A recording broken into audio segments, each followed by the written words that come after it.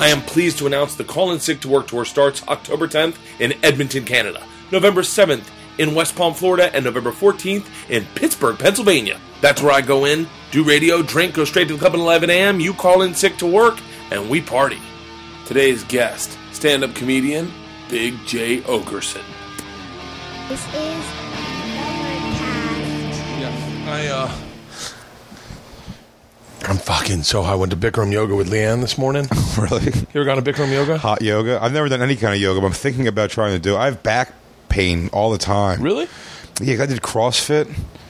So you hurt your back in CrossFit? I mean, probably is what it mainly was from, just like doing a crazy amount of like very fast, bad form, heavy lifting. All back, no legs. There's a time that I remember when I was like in 9th grade that I was stronger than like the other kids. Like just the 9th graders. Like it was during summer school and we were all working out. It was like me, Scott Bobier, Blake Casper. And like they were all smaller than I was, but I could lift, like I was just strong, and I was like, I guess this will be the fucking norm from now on. And then everyone jumped right into benching 225 freshman year, and I was like, I can't get 135 off my chest. Yeah, you rest on your laurels just being the biggest. So I'm definitely the strongest, and then you get bullied around by some 165 dude who's just jacked. Did you play any sports in high school? Never organized. I did. I went to school for only 1 year that had organized. My first school that I went for like kindergarten through 11th grade was like Lean on Me. And then not quite as drastic as that, but it was definitely like. But it was like, I don't know. It wasn't like fantastic education school. And then where was it? In West Philly. It was called Lamberton. Now I think it's a shit show completely. Now I think it's like Lean on Me. Oh, I bet. Because it was one of the ones that went from like Jewish neighborhood to half Jewish, half black. That's when I came in, and then now it's like black and like my grandma. But my grandma won't leave, and guys battle rap outside of her doorstep. But they're always nice to her. It's the weirdest thing. When did you wait? My cousin went to a school in Philly. Like my cousins grew up in Norristown. You know where that is? Yeah. My cousins grew up in Norristown, and that was when it was predominantly black. And all my references about black people are from this one weekend that I spent in Norristown. And I hung out with Kwate and his brothers Dante and Arante. And like one dude had just gotten out of prison. My mom loved accent marks. Yeah. And so, but Kwate, I wonder what he's doing. But I mean, I saw a dude had gotten the clap. I'd never seen that. Like I was like I must have been in like. It was right when Chuck Taylors were a big deal, like high top Chucks. I remember it snowed and we stayed out all night. And one black dude had a case of the drips, and we'd walked in on him, and he's like, "Damn!" in the bathroom. He's like, "Got a case of the drips." I remember I played basketball with all the guys, and I grabbed a comb that I found on the ground, and I combed my hair, and they lost their shit, and I was like, as a joke, thinking they'd make them laugh, and they thought I was disgusting. Really? Yeah, and I was like, "What?" And my cousin's like, "Don't do that in front of them." Yeah, my cousin's an interesting guy. I was always jealous of. He hung out with all black people. All black people. Was he a wigger? No, but he loved. No, not at all. No, but he was really good at basketball. That's huge. Yeah, it's a big thing. Yeah. If you're good at basketball, you can weave your way in. I played a lot of basketball growing up, but the organized sports thing. Yeah, I went to a school. I always played pickup football. You know, but we played these huge games of it, But then when I would go to play, like, organized ball, I thought I'd be like the same as pickup ball. I'm like, so what am I going for, quarterback? Or like a 300-pound kid? They're like, no, you're the offensive line. I go, nah, I'm not really into that. Let's see. I'll be a wide receiver, I guess. Just do post routes. Like, you're very slow. I'll be a wide receiver. And then just banging into people all day in those pads and like running and my helmet like flopping all over the place. I just hated it. I really felt like a 300-pound Lucas. I felt like my helmet was still too big on me, even though I had a giant head and a big fat body. I just felt like so out of place doing it. I didn't understand the plays, and it was just so complicated. As a senior, you can't just learn all that as a senior. You kind of got to grow up with it. Yeah. That shit. I thought my senior year of high school, I was like, maybe I'll jump into football and be a quarterback. But I didn't realize there were guys that were being groomed since like 8th grade and younger. And just svelte and had cannons. And just rifle arms. And there was like the one good kid, then there was one redneck kid that no one liked, but he was dumber, and his family wasn't quite as rough around the edges, you know? And you were in Florida, so it's like, it's intense down there, the high school football. I always thought Philly sports were basketball and like lacrosse, shit like that. You guys were always good at, but like baseball and football, I always thought Southern teams would always be better for high school. And shit. For high school, yeah. Oh, absolutely, yeah. Just because we had outdoors, I never felt like you guys had outdoors. No, there wasn't. I mean, our schoolyard, the school, the one they didn't even have organized sports, like some intramural stuff. But the schoolyard was a giant fenced-in like asphalt slab with like kickball courts painted on them, and a couple walls to like play suicide. So wait, I've known you for probably 15 years. Yeah, at least, or about 13, 15 years. Yeah, right. but I feel like I don't know anything about you. I learned more about you on the Marin podcast. Than I'd ever learned about you. Well, when I first met you, it was us coming out of like. It was funny. You met me and Kurt. It was funny because we started in that black scene in Philly, and we're doing all black shows pretty much for the most part. And Kurt was just on the cusp of starting to pander to black crowds. Like he just was on the edge of it. I was full tilt. I was already, I was stool humping. Yeah. And DJ hit the music stuff. What was your joke? I got on top of her and I lost her in the couch. Yeah. Like I was raping the couch. Yeah. And that was probably one of my better, like, everyone would laugh at jokes. But I mean, I had so much stuff that was just like, what's with track 5 on that new Cameron joint? Dude, I had because Boston Comedy Club, by the way, was not a crossover club. No. It was predominantly hood. Not, I wouldn't say black, but just. It was hood. And then that Sunday show was their biggest, best show, and it couldn't get blacker. Oh my God! I remember taking my dad there one time, thinking, I was like, "Yeah, let me show you the club." And I was like, "Sunday, wonder what's going on tonight." And it was around the block, and I was like, "Maybe we'll just swing into the bar downstairs and get a beer." And I think there was a shooting, like one of the guys from Onyx got into a gunfight. Yeah, Sticky Fingers from Onyx got involved in some weird shit. The Boston guy. Yeah, it was those shows are. I think. My buddy Rocco, who lives out here in L.A. now, has been a comic for a long time. I think he got stabbed by Sticky Fingers at a comedy show. God damn it. Like with a glass. Like he broke a glass. Why did you start in the black clubs? It was the only one that was around. I don't know. Someone said I should try doing comedy. My friend Jamie, this girl, said I should try it. And then the next day, and I was a huge fan. Humongous fan of comedy. Yeah. Like, such a big fan that like I make reference to comedians, and a lot of comedians don't know who the hell I'm talking about. I talk like Bruce Baum and stuff like that. I remember Bruce Baum. Yeah, but a lot of comics, especially like a new crop of comics, have no idea who the fuck you're talking about, or have any point of reference to like Paul Provenza, seeing him on TV since like the late 80s. You know what I mean? Like, which is what I remember, that stuff, and Comics Strip Live and Caroline's Comedy Hour. I watched it all. I was a huge fan of it. Would you go poor? Far from wealthy, far from comfortable or middle, probably low middle class. Like, let's define it. So low class, and luckily my grandparents like intervened a lot, and like so that was like probably about as middle class as it can get. But then my mom had me young. How old?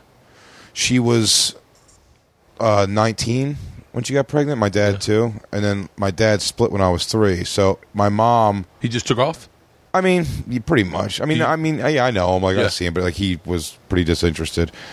But but my mom was 19, so she worked. So the best way to put it is like we lived in an apartment in Philly, and she worked at like a job, not a career. She had, she worked at she managed like a tuxedo rental place. Yeah. At one point, and she worked at a drugstore at one point, and then she moved to like ironically a Big and Tall the store she was managing, and. But then she went back to college. When my grandfather died, she went back to college when she was like 20, I guess like 29, and became like a respiratory therapist. And then she met my stepfather while she was in school or just finished. And then he was hilarious. My steppop's hilarious because he was like just like a cokehead weightlifter guy, literally. But inside this like ridiculous exterior of like guy who goes to clubs and wears cowboy boots and pleated jeans in Philly. In Philly, yeah, but I mean, like not cowboy boots, like I know not countries, about. like this, like guy going to a club, you know what I mean, like the pick, like Really? like Travolta, and button down shirts with the tank top showing underneath, and just like a jack dude, but inside this big lunkhead is like a savant, like genius. So he was like, my mom got pregnant before they even got married, and he was like, well, he's like, oh shit, I guess I got to make some money and figure something out. He goes, what do you do? Like to my mom, like, what is it you're doing? And respiratory therapy. It's a 2-year degree, and he's like, I guess I'll just do that. And he just like he aced it. His like second year of college was like paid for by a hospital that was like, please come work for us when you're done. Really? Yeah. He's complete, and I mean this with love, a complete underachiever because like he got offers to like scholarships for like full rides to like chiropractic schools, and they're just like schools that wanted him because he was so smart. But he just went to Community College of Philadelphia, got his associate's degree, and like just does this job. But they made money. They did make money, so that beefed us up to like middle class and middle to upper middle, like, not upper, but middle class. And we moved to Jersey, which is what everybody in Philly does when you get a couple bucks. You move to Jersey. Really? Yeah. Nice. And so they got a house there. Yeah, and they kept having kids. So I have 3 siblings. So did you go to college? Through them. I went to college for a month, and then. I did the open mic night. When I did the open mic night the first time at that black club, it went so well, and it was horrible. I mean, the jokes were, it was all just self-deprecating fat shit versus like, and I think like, a nice Jerry Springer joke that's been done 1,000 times, but killed. And the guy who was hosting, Touré, I remember grabbed me, and he even said, he was like, because for 5 weeks I went and didn't get on. I panicked, and when they'd call my name, I'd be like, are you shitting me? Yeah, because it was literally an all black crowd, and I'm watching people kill with stuff that I wasn't prepared to do, like going up there. I was like, oh shit, this joint make people dance at a funeral, and then just start dancing for a while, just like all the shucking and jiving that just destroys in those black rooms. You know what I mean? They take out your hip hop Bibles and then just preaching the words of a rap song. I mean, those are the things that got like standing ovations. Really? And I'd watch that, and then I'd be like me, and I was just going to go up there and be like, so I live with my mom. Anybody here from West Philadelphia? I used to have jokes for, remember this template for jokes? I started going on a tangent, but I think you'll find this funny. When you have a joke that you purposefully lead the audience to say something, and then, so my best example, I was like, I was making a joke, or they put those things up your ass. That thing, what's that thing you use to unclog the toilet? Plunger. Yeah, and they go, plunger. And you go, oh, you've been there before. Like it's sort of, the plan. I think, but like, but once I got the balls to go up there, it went good that first time, man. And there's no better feeling than killing in front of a all black audience. When I got off stage, he was like, why'd you make us wait for that for so long? Like I did something amazing, which, by the way, he should have been like, it was pretty good. You got a lot of work to do. But, solid first time. And yeah. I went and just dropped out of school the next day. I'm like, well, figured it out. Talk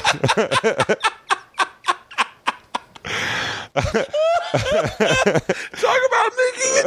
I just dropped out of school. I literally dropped out of school the next day. Got a face tattoo, and I was like, I'm in. My mom was like, what the fuck did you do? And it was community. It was community college, but it was still. I was like, I'm not going you back. You could have done both. She goes. It's hilarious. You're the first person to ever call me on that, because except for that day, my mom and step up, who kicked me out. I kicked me out. It was like 2 weeks. My mom loves me. She let me back in pretty quick.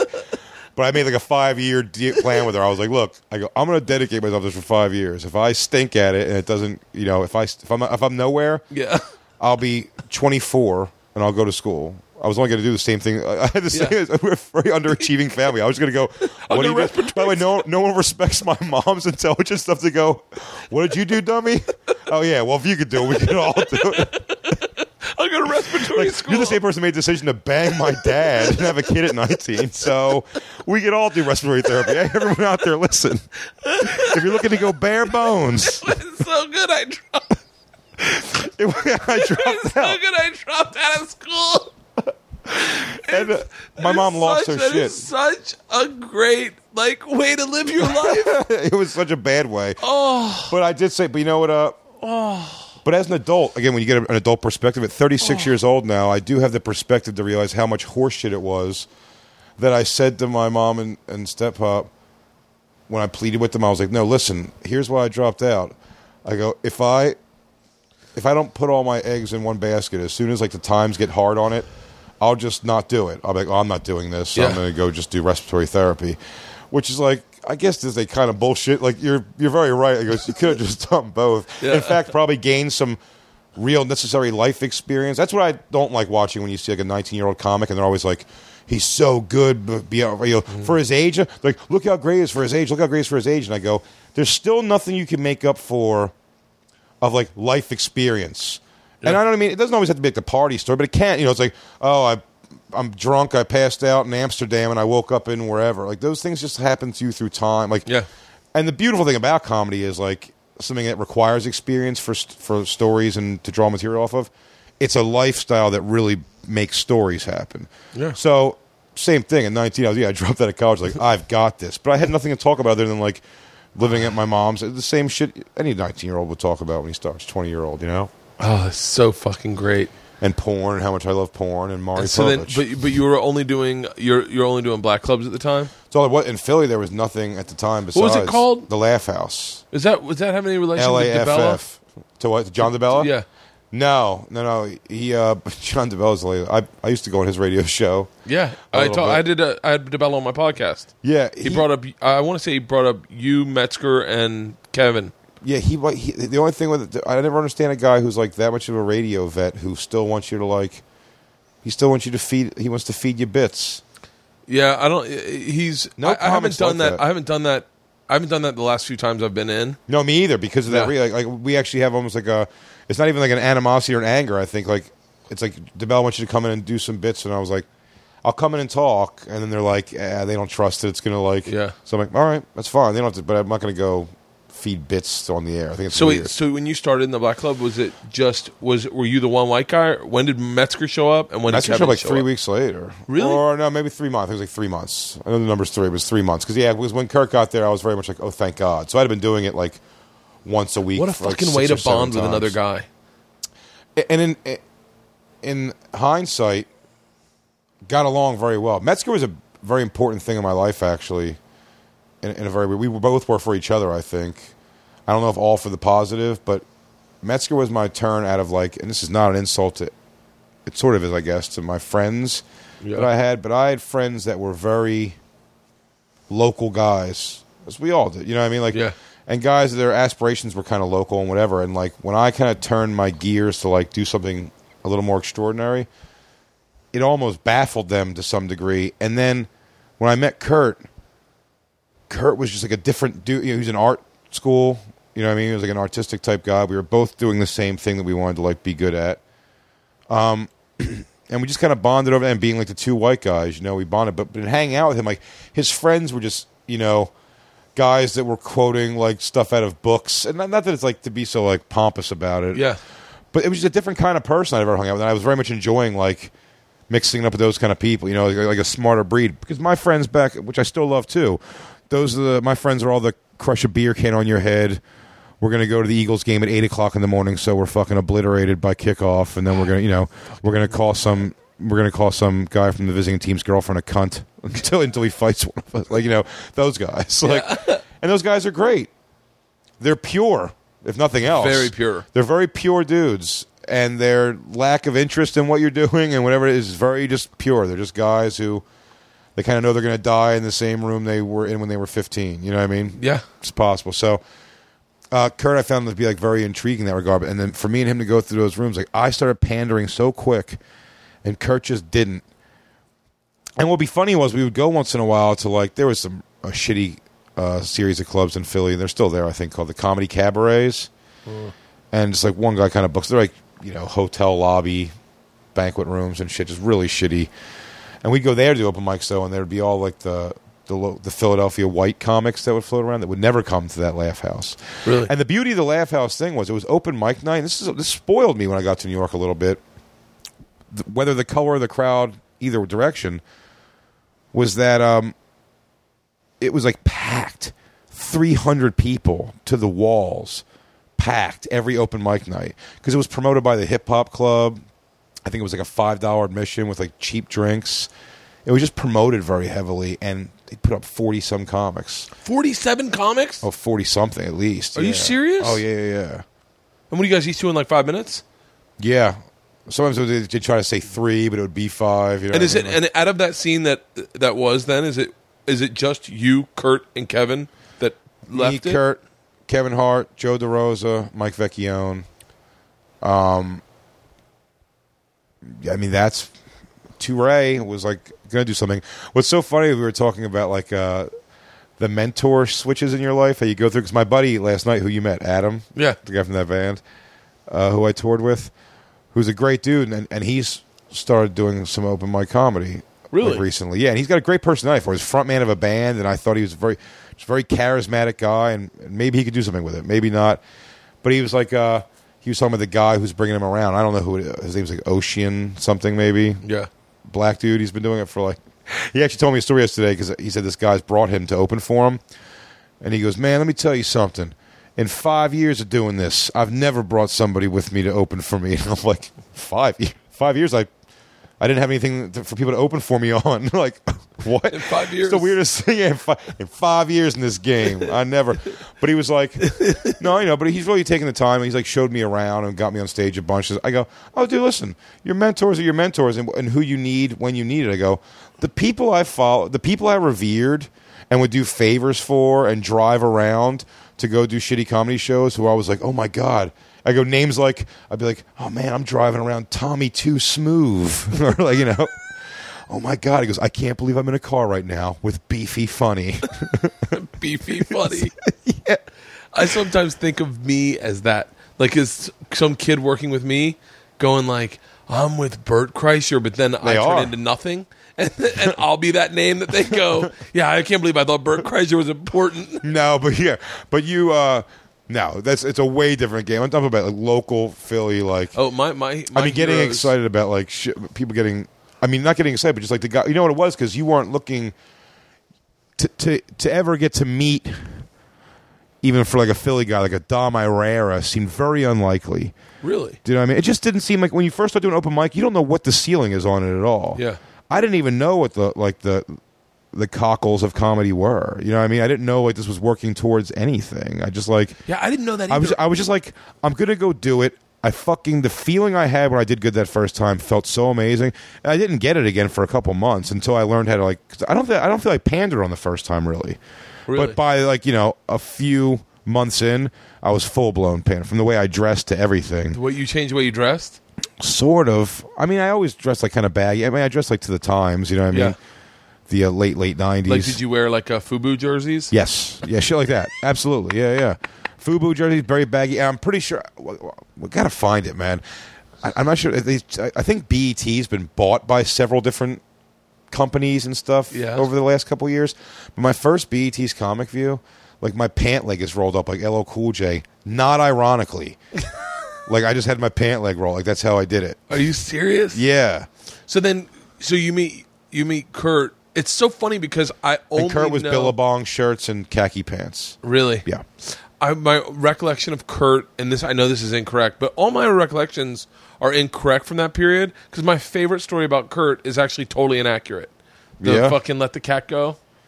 No, it's not inaccurate at all. No, but Kurt said, we did Montreal, and he goes, I don't want to let you down because Jay and I talk about this, but like your favorite story of me, I don't want to take the wind out of your sails, but like there's more to it than that. And I was like, I don't want to know it. I don't want to know it. He always says there's more to it than that, but I'm telling you, when he came back to me and said, this is maybe no matter what he does, during this time, I remember Kevin. I kind of remember Kevin, but I really remember you and Kev, Kurt. by the time this happened, Kev was gone. Kev was in L.A. No. By that story, by the time the story happened, Yeah. because me and Kurt lived together. Yeah. But when we were driving up from Philly every day, it was me, Kevin, and Kurt, and Keith Robinson. Right, but when I met the three of you, I feel like Kurt was dating his sister, or not dating his sister, but his sister was there too. His sister might have been there. His sister was living with you guys or something? Oh, no, his girlfriend, Jessica Delfino. Yeah. Yeah. Wait, do I know her? She floats around comedy still. Okay, yeah. She plays guitar, does guitar comedy, basically. But his sister or something, and then, but Kev would come on and he'd do like he had like a tight 7 minutes, but I don't know if he was already in L.A. But I remember we were down at the Baggett one night, and you told me that story about the cat, and I fucking... No, you know what's funny? It wasn't in the bag. I told you a story. I remember this thing. Where was it? We drove from somewhere to somewhere. It was like we were both at the comic strip, and I was driving. We were driving to Boston. I remember because like your laugh and that night made me... It was like, you remember like your 10 best laughs in your life. Yeah. And I remember like face hurt laughing at how much you were enjoying it because I was explaining you a story because I was telling you the problem with Kurt. Well, I lived with Kurt for a while, and living with Kurt... I mean, he's still one of my close friends. He's my daughter's godfather, like Kurt, and he's a good godfather, and he's a good buddy. You know, I love him. I think he's a genius. You know, I think he's a fantastic comic. But living with him was tough, especially when a broke Kurt is a different person than a Kurt with money. Really? Yeah, and I think a lot of us are somewhat that way, maybe. But like, a broke Kurt was tough to live with, and my ex was pregnant at the time with our daughter. Yeah, and they just needed to have these cats, but these cats were like, they weren't declawed, they didn't have the things over their claws. All the furniture in the house was ours. First of all, the funniest thing Kurt did, and he'll laugh at all this now too, it's pretty funny. The day we moved in, my ex she had furniture, she had sofas, and one of the sofa part was a sofa bed. And Kurt and his chick didn't have a bed at all yet. Yeah. So we said to them, and they go, if you guys want, you can like use the sofa bed until you guys get like something to sleep on. You know what I mean? They go, oh, cool, thanks. And then we left and went and finished moving stuff and packing, whatever. And this furniture was brought from someone's like storage or something. It was from her storage. So I never sat on these couches before. And for 5 months, I fucking just said, I hate these couches. I could sit on the love seat sort of, but I go, this couch is the most uncomfortable. I feel like I'm 900 pounds because when I get out of it, I got to go like, it's like I'm sitting. I feel like it's just metal underneath of it. And then I found out for a while when we left, what Kurt and his girlfriend took is you can use the sofa bed. They just took the mattress out of the sofa bed and just put it on the floor of their bedroom. They slept like junky fucking teenagers, and just left a metal a metal frame and cushions over it. They just took the guts out of the sofa, and you were sitting on steel.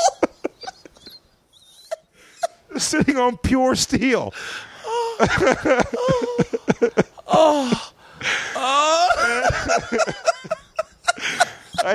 When he moved, he was. I think it was like an angry move. I think when he moved, it was even like you can have your bed back. By the way, I was like, what? He's like, your bed. I go, motherfucker. I'm like, is that really what happened here? I hated that couch. I hated that couch. It was fucking. And by the way, night and day, we put that cushion back in. I'm like, oh my god, this couch is fantastic. I love it. Pulled all the guts. Like, oh, thanks. I appreciate that. So Kurt had these cats. When she got pregnant, it was like the cats were both very sickly. I mean, they vomited nonstop. Yeah, they were very sick, and they just let them. They'd get outside all the time, and they'd come back in with like God knows what, and they were just always. And cats aren't supposed to be around pregnant women. people. Yeah. They said they'd keep them in the room, but they wouldn't. They'd let them outside. They'd come in through windows, and it was just puking everywhere. Yeah. And it was like a fucking bug. And then it all went south, and Kurt and his girlfriend moved out, and we got a new roommate. And a couple weeks later, I was like, so what are you guys doing? Just like floating around. You know, I saw Kurt. And I was like, you know, as I was talking to you about, I was like, man, it's weird because like Kurt, like I love him. He's like my best friend. And I was like, but like, never had a thing with a best friend where I'm like, I don't even know if I want to talk to this guy for like 3 months. Like, what a bad roommate. Like, really bad situation. And then I was like, what about the dog? He goes, the cats. He goes, I don't know, me and Jess are fighting, whatever. He goes, and we took him down Tom's River, and we just let him go, you know? I was like, That got me started laughing so hard. We just let him go. I just coaxed a fart out of you. That was, he goes, I just let him go. And I told you that story. You're like, well, you asked, what about those kids? I go, just let him go. He goes, what do you mean? I go, They just took them to the woods and let them go like they're wild animals. And you start doing like the, get out of here, you stupid ugly cats. I hate you. I love you so much.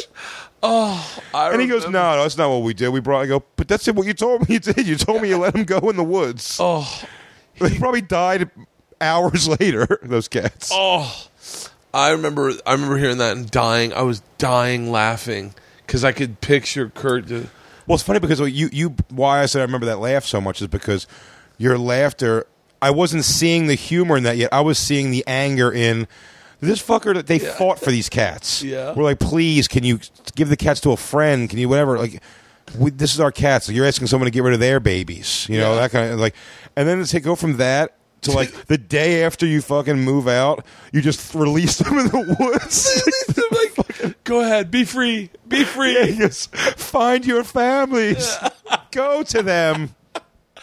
So that story, the best of my knowledge, is true. At least what they said at that moment. Oh my God! I remember laughing so hard at that, and I can't. Every time I think of Kurt, and my other fucking right now the guts of the mattress might be one of the funniest stories I've ever heard. The fucking thanks, cats, man. We can use the bed. My favorite story ever was the time, and this goes down as like one of those life moments that only show up in movies. Was the time me and Mike Vecchione worked in Atlantic City together. What happened in Atlantic? Me, you, and Mike Vecchione work in Atlantic City. I want to say, I don't think it's the snowstorm, but there's no one shows up. I mean, there's less people there. Vecchione's going to host. You're featuring. I'm headlining. Where were we? What were we? Where was it? Not the Borgata maybe?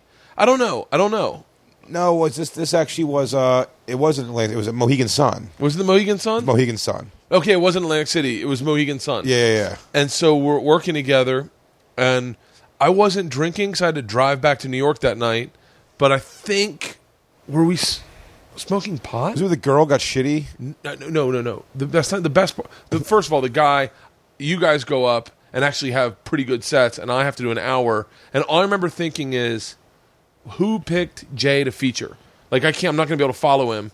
And I was like, and I remember going, I did so poorly that a guy in one of those rascals walked out, but he took forever, and he was just heckling me as he was rolling out. And he's like, fuck you. But me, you, Mike Vecchione go up to your room. Smoking weed, bro. I think we were smoking weed, and then Mike says, I'm from Boca. Do you remember this? Mike goes, I'm from Boca. I say, shut up, I'm from Florida. He goes, yeah, I went to high school in Boca. I said, really? I said, it's so funny, I dated Miss Boca High.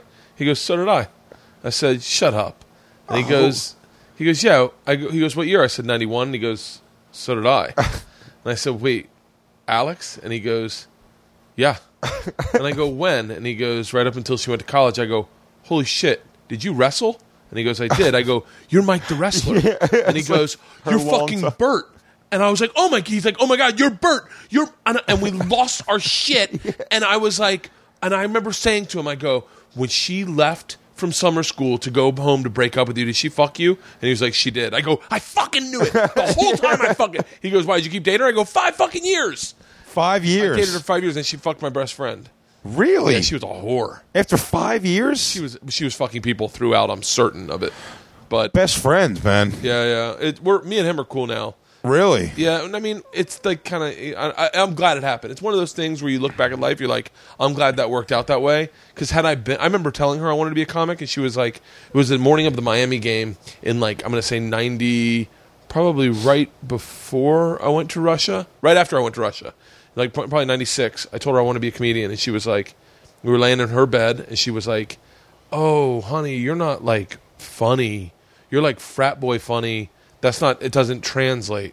And I was like, wait, everyone says I should be a comedian. She was like, no, they just say that because they've never seen a comedian. Like, comedians are smart funny. You're not that kind of funny. And I was like, I'm not? She's like, no, I'm sorry. I didn't know that. Oh, and like broke my heart. And I went, those are your dreams. I was like, no, yeah. I was like, note to self, never tell anyone a dream. Yeah, really? What the fuck? And then she fucked my best friend. Right when I got back from Russia, I found out. And so, it might have been 94, 95 when she told me that. She fucked my best friend, and then I came back, and I was like, I was wrecked. And then I fucking dumped her. started dating another girl, and this girl was the best thing that ever happened to me. This chick was just like, she was great, and she Encouraging. I mean, I'll say this: I don't think she really had an insight to the idea that people failed in life. Yeah. So she was just like, you can do anything. And then Rolling Stone discovered me, and she was like, you really can. And I was like, I think I can. And I moved to New York, and I then can realized do everything. Yeah, I was like, that's a little more of a blah, blah, blah. And so anyway, so wait, so when did you start? When did you stop pandering? Do you feel like? I think I don't remember making any kind of a conscious change in my comedy. Just getting a little more confident in New York and doing the clubs that had audiences that were white, black, Latino, Indian, everything kind of mainstream mixture. I got comfortable doing that. The first change I felt in my comedy was DC Benny, who was just on Last Comic Standing. So funny, I don't see DC as the Last Comic Standing comic. Only because I see him as a murderer. He told me he was almost out of this business can do it to you, man. He's so fucking funny. I think he got involved heavily in real estate and just Are you serious? I mean, when I saw him, I was so happy Last Comic Standing happened for him because I love DC. Yeah. And I'll tell you in a second how I feel like I owe him to some degree. But to DC, funny guy, but he said I saw him at Eastville Comedy Club, and I was like, "Oh man, I haven't seen you forever. How you doing?" He told me, he goes, "Yeah, I basically got one foot out of the business at this point." He's like, I'm not making money at it. He's not on the road. He doesn't have a road draw or anything. But now maybe with this thing he will. Maybe Last Comic Standing will help him out. I hope. You know what I mean? Yeah. Some people you hope for. Same thing. I hope Natterman gets a push from America's Got Talent. You know what I mean? Yeah. I really, really hope he does. What did DC do for you? But so DC he didn't do it for me necessarily, but he would have those storytelling rooms. Okay, wait, hold on. So, my memory is fucking. If I had DC's number, I'd call him right now. DC wanted to do a storytelling night, and I knew a bunch of people, like young kids, and I was barking at the Boston Comedy. So that room started with me and him. Zinc Bar. We started that room together. The first show there, I told a story. DC's wife was black, or it still is probably. She's I think half. I think half black. Yeah. And so I told a story about getting in a fight with a black guy. This guy Donovan. I told it.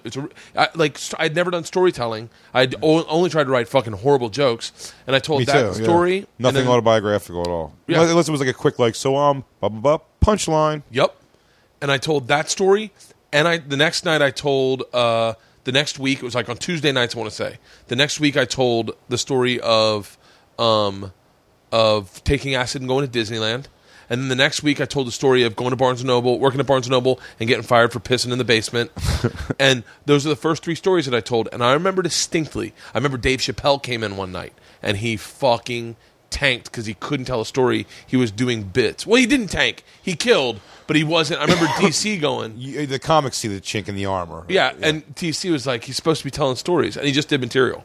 And we were like, wow. I remember Brian Scalaro going up and telling a story and leaving out one little detail, and everyone turned on him, and Scalaro lost his shit on them. It was like, but like in a good way, in like a funny way. And so, but I remember that room. And Scalaro and Ben Bailey are always ready to fist fight an audience for not liking them. And so I stopped doing the room.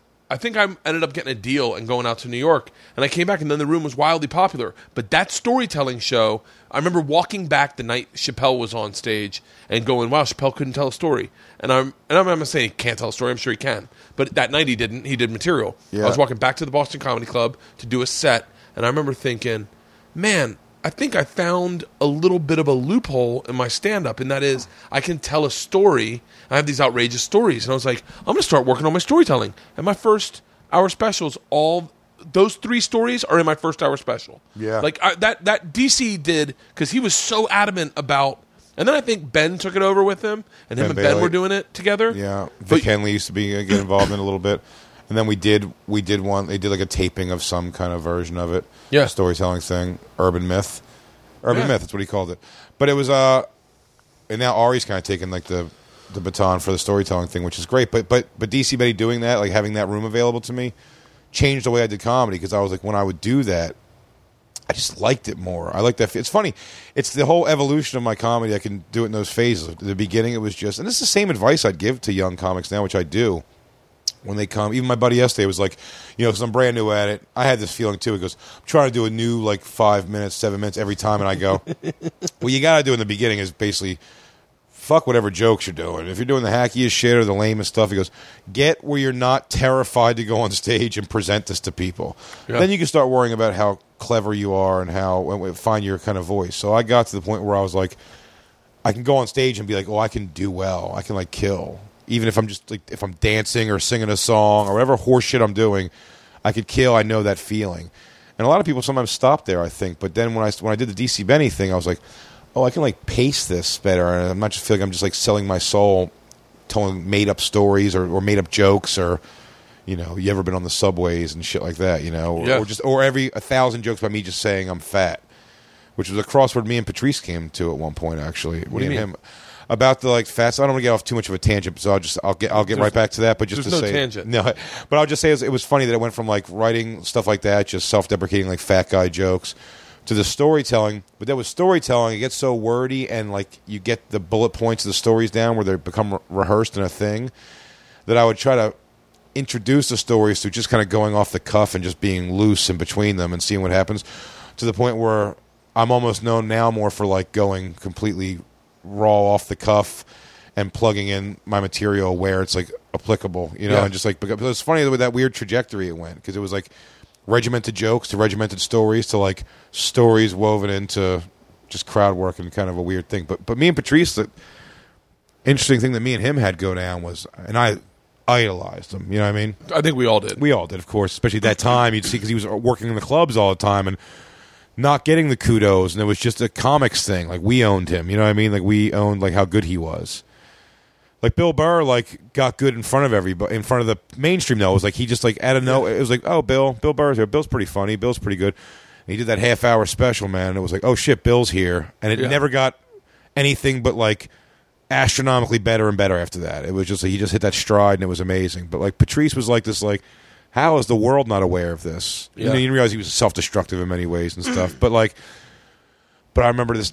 So you can understand for a young comic how devastating this was. When I started getting some work in New York, at the clubs, and I'd already become friends with Patrice. Keith Robinson kind of brought us into the group of Voss and Patrice, and I clicked with Patrice right away. We were friendly, yeah, and hung out a lot and bullshit on the phone and stuff. And we'd end up on a lot of shows together, just because he was all over the city and I was taking any show I could get. So I'd be first or second on a show, and he'd be closing them always.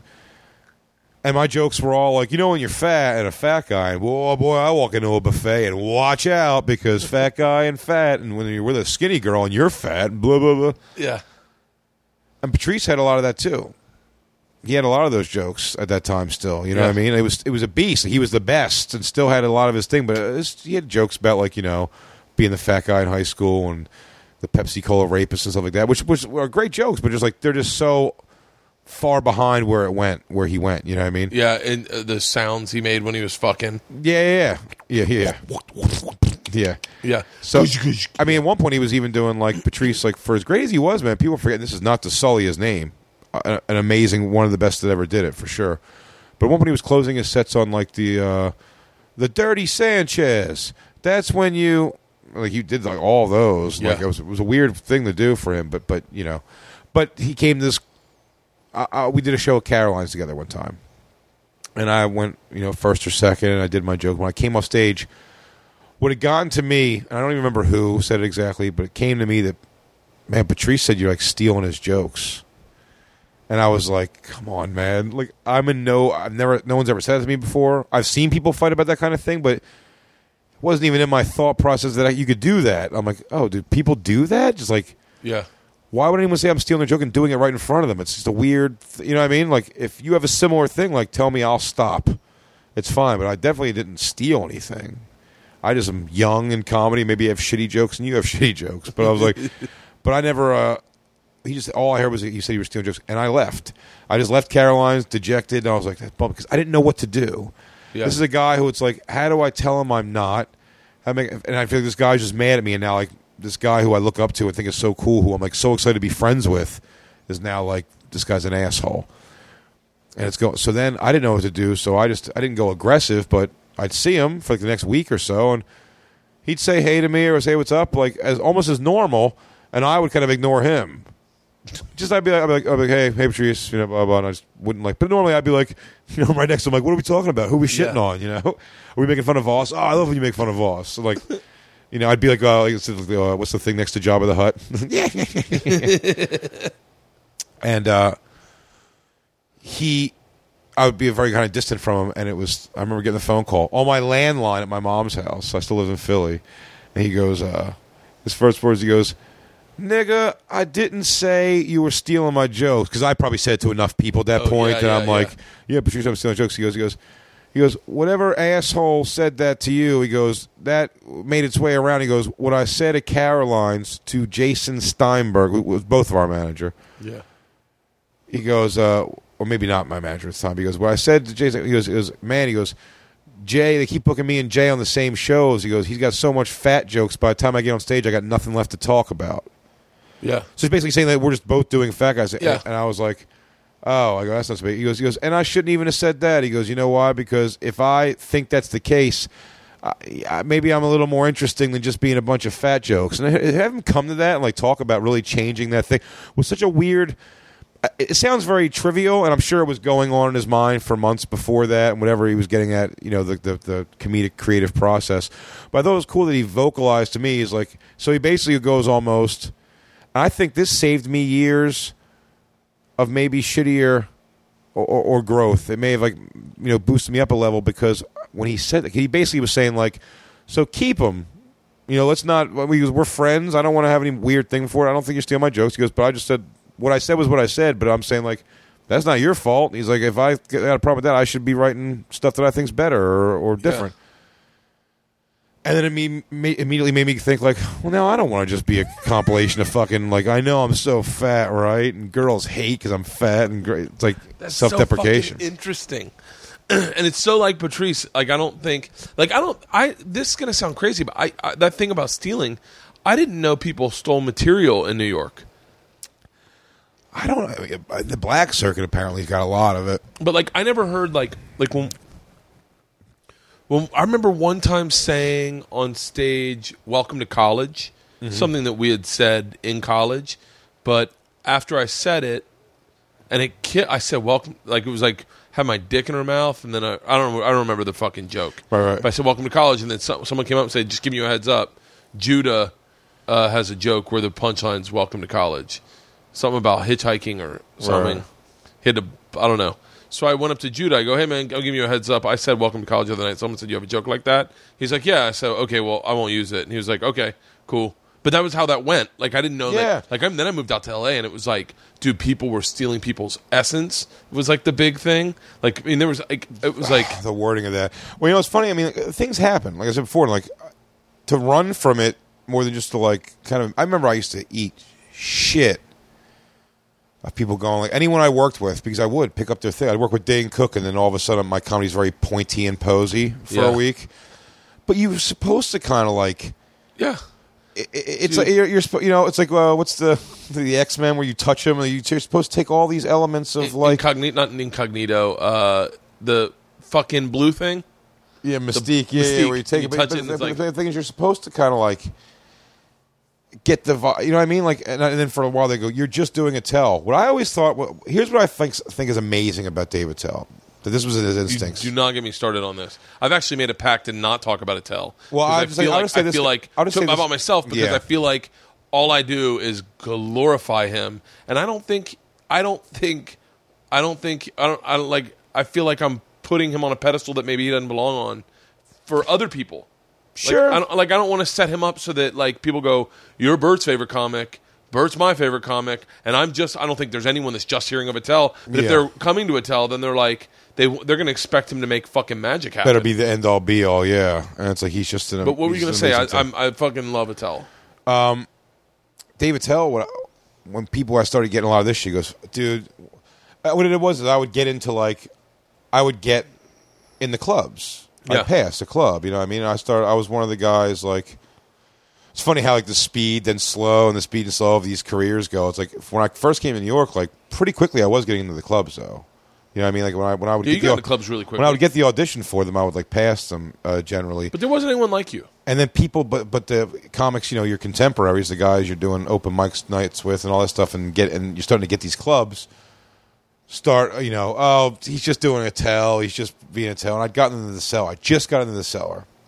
And I had done my first meeting with the Toads. I did a weekend with him at Caroline's. I opened for him. He said he thought I was pretty funny. It was amazing for me to get to hang with a guy who was like so funny to me, and it was great. And then when I got into the cellar, I said to him, because it came to me very recently, and I was like, and we're going to be working together now at the cellar. In my mind, we're going to be at the cellar together. I'm on the late shows always. I'm too dirty for anything earlier. So I go, Dave, a lot of people are telling me that I'm just doing you on stage. I go, I don't think I am. I go, but you're a guy I love to watch. I'm not saying I'm not inspired, but please watch me and tell me if you have any issue, take any issue, or if you just see what anyone's saying. And here's the thing. Admittedly, I assume he saw something of himself in there, and there was something of him in there. I think he's very different styles of comedy, me and him, but like whether it be like tonnage or the delivery of something or whatever it may be, I was definitely picking it up. And what was amazing was he watched from the hallway of the Comedy Cellar, and I saw him. He was still smoke inside at the time, and I remember like the best reaction you'll get out of someone like him is like he like put his cigarette in his mouth and he's like it's like just like a kind of like a quick little like chuckle of like, oh, that's good, oh, that's good. I mean, it tells this guy, he's like, that's a great bit. Like he doesn't laugh at it and it's like out loud, ha ha. He just goes like, that's great, that's really funny. Like, and so, but I was getting nervous still because I was like, oh shit. So I walked up to him afterwards. I go, what do you think? I still remember because it was a September date. I don't remember the days, but he goes, what are you doing September 13th to the 16th? I was like, nothing. He goes, you want to open for me at Stress Factory? And after that day, for like 8 years, he brought me on the road at least like once a month or something to open for him. Fuck? And I mean, what it was, so maybe he did see it, and it was just kind of like, maybe if he keeps me close to him, maybe I would develop, I'd almost be forced to develop like a different direction of him. But I mean, no one's been better to me. When that guy, here's why I said just like a genuine love for him. This is the ability, how well I know how he feels about me. One, he's told me he would invest in my hour special, which is an amazing thing for someone just to say. Jesus Christ. And two, I know how he cares about his guys. And Metzger and Vecchione are both people that I brought into his life. At least saying like these guys are good. Like watch them, they're funny guys. Like and they both opened for him a bunch of times for years also. But when I heard the words before I heard it from Attell, Attell's got a new show, Comedy Underground, coming out on Comedy Central. I go, oh, cool. Me, Kurt Metzger, Joe DeRosa, Mike Vecchione, and Louis Katz are going to be on TV. And Brian Baldinger was the producer of that show, too. And I asked him, then I told him that story. I go, oh, in my mind, I was like, those five. He goes, oh, yeah. He goes, in the deal of that show, he goes, you were the five people mentioned, and like really these guys and comics like them will be doing it. Yeah, and I'm like, yeah, I just know he takes care of like who he takes care of, man. Yeah. He'll always look out for people that he like sees something in. I mean, Vecchione was a writer on that show. Are you serious? I think Vecchione's funny as fuck. He's great. All three of us were consultants on Dave's old porn. Are you serious? Which he basically just brings us in the fucking laugh with him when he takes, he goes cut, and then we go, what's with fucking Father Time, the porn star over here talking about whatever. He's like, can I use that? I goes, that's why you have us here, man. Like, can I use that? He goes, it's all for you to use. Attell's, I think I put in a headset to make sure we're recording properly because I'm laughing so fucking hard. Attell's the guy that, this is going to sound, I'm going to share a secret that I don't think I've ever told, but like, I remember when I first started doing comedy, Dimitri Martin was the guy that I kind of hung out with because we both started on technically the same night. Mm-hmm. But then Dimitri very quickly leapfrogged me and just got into the circuit. Crazy, yeah. Like, and I remember being, and then it was like he didn't have time for an open micer. That sounds silly, and it wasn't how he behaved. But it was just, it's like he got out of the scene and he was welcomed in by comics. And like Jim Gaffigan wanted to go to dinner with him and talk. He wasn't going to invite me. I remember how much Mark Maron just hated Dimitri, though, it seemed like. Anyway, I remember, what the fuck was that? Oh, I remember Dimitri was very adamant about taping your sets. I've never taped my sets. To this day, I don't tape my sets. But at the time, I had a tape recorder, and I remember taping a set I did at, I want to say at Boston Comedy Club. And then I went to the cellar, and I sat in the back with Dimitri, and Attell went up. And I remember I had my tape recorder, and I was like, and it was so fucking funny that I was like, fuck it. And I hit record. And I taped his set so I could listen to it the next day. Oh, yeah. And the next day, I fucking listened on a tape recorder to my ear to a tell walking around New York. And I remember laughing so fucking hard, going like, God damn it. Like, how could I ever get there just with Joe? I mean, I'm still never going to be there. I'm not that smart. I'm not as committed as he is. There's so much to him that is. I remember my jaw hurting, man. Me and Metzger, like, sat in the room at the Comedy Cellar when Keith first brought us up here. Maybe like the first or second time we came up. And we're like, oh, we're going to go watch Dave Attell. We went down and watched. And by the way, Dave Attell, like, he had the 12-10 set every night. When I became a comic, though, is where I realized his genius. I thought he was funny. Yeah. In, like, his HBO half hour. I always thought it was fun. But, like, watching him live and working. I always described it as, like, the beauty is, it's like getting to watch Jordan go shoot around every day. Yeah. You know, so. His sets at the Cellar. The beast, yeah. He's just amazing. But him going out, I remember, like, my jaw. This is 13 years ago, 14 years ago. And I remember vividly, like, the thing that made my jaw hurt where I couldn't stop laughing, we were talking about on the ride back to Philly that night, was him just, he asked, like, someone in the audience for, like, a light or a cigarette, and it was, like, some, like, trench coaty, long-hair kid, and he goes, look at us, we're like 2 teen runaways. He goes, my name's Sebastian, and my dad hates me, like, whatever, and I was like, that thing he just does? Yeah. You know, and so it was like, it's my birthday. He goes, why don't you go to Chuck E. Cheese? Just shake it. And like, half the audience doesn't even get why that's funny, but you're like, he's just being a dick to the audience. I love it. I love watching it. Something he does, and this is going to poetry. This is going to sound insane. So try to wrap your head around what I'm about to say, because it's not going to make any fucking sense. Okay. But Dave Attell's act reminds me of. I'm saying this wrong. His act is the best Sunday morning, laying in bed, cuddling, talking to each other act. Like the things he says, like are quotes that my wife and I still quote. Boogly boogly, watch out. Does everybody get it that's going to get it? My wife still says these things. Is that an Eminem They're like tune? relationship things that couples would say to each other. Like sure. when he goes, like, and so much of his act, it feels like you're simply getting material that by proxy has fucking gotten into his system, and you're not getting the joke. You're getting a little bit of something he overheard that day, or something that he watched on TV, or a little documentary that he saw. That's what I have, like, that's the kind of the power I think that I've kind of gotten from, because and I'll say it to him when he gets off stage.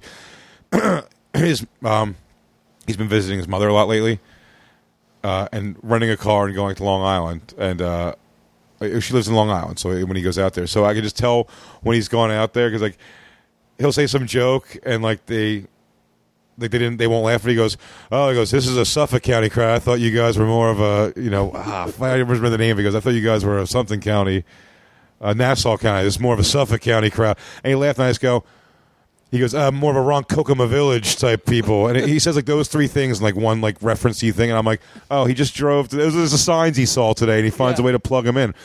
But I love, that's like a fun thing to do in comedy that I learned from. It's like, watch this. Like, how can you just feed in like the thing you were laughing about in the hallway? How can you make the whole room laugh at the reference of it? You know what I mean? Yeah. He's one of those guys. Like I can't imagine. I will tell you right now, I would have given up anything to tour with him.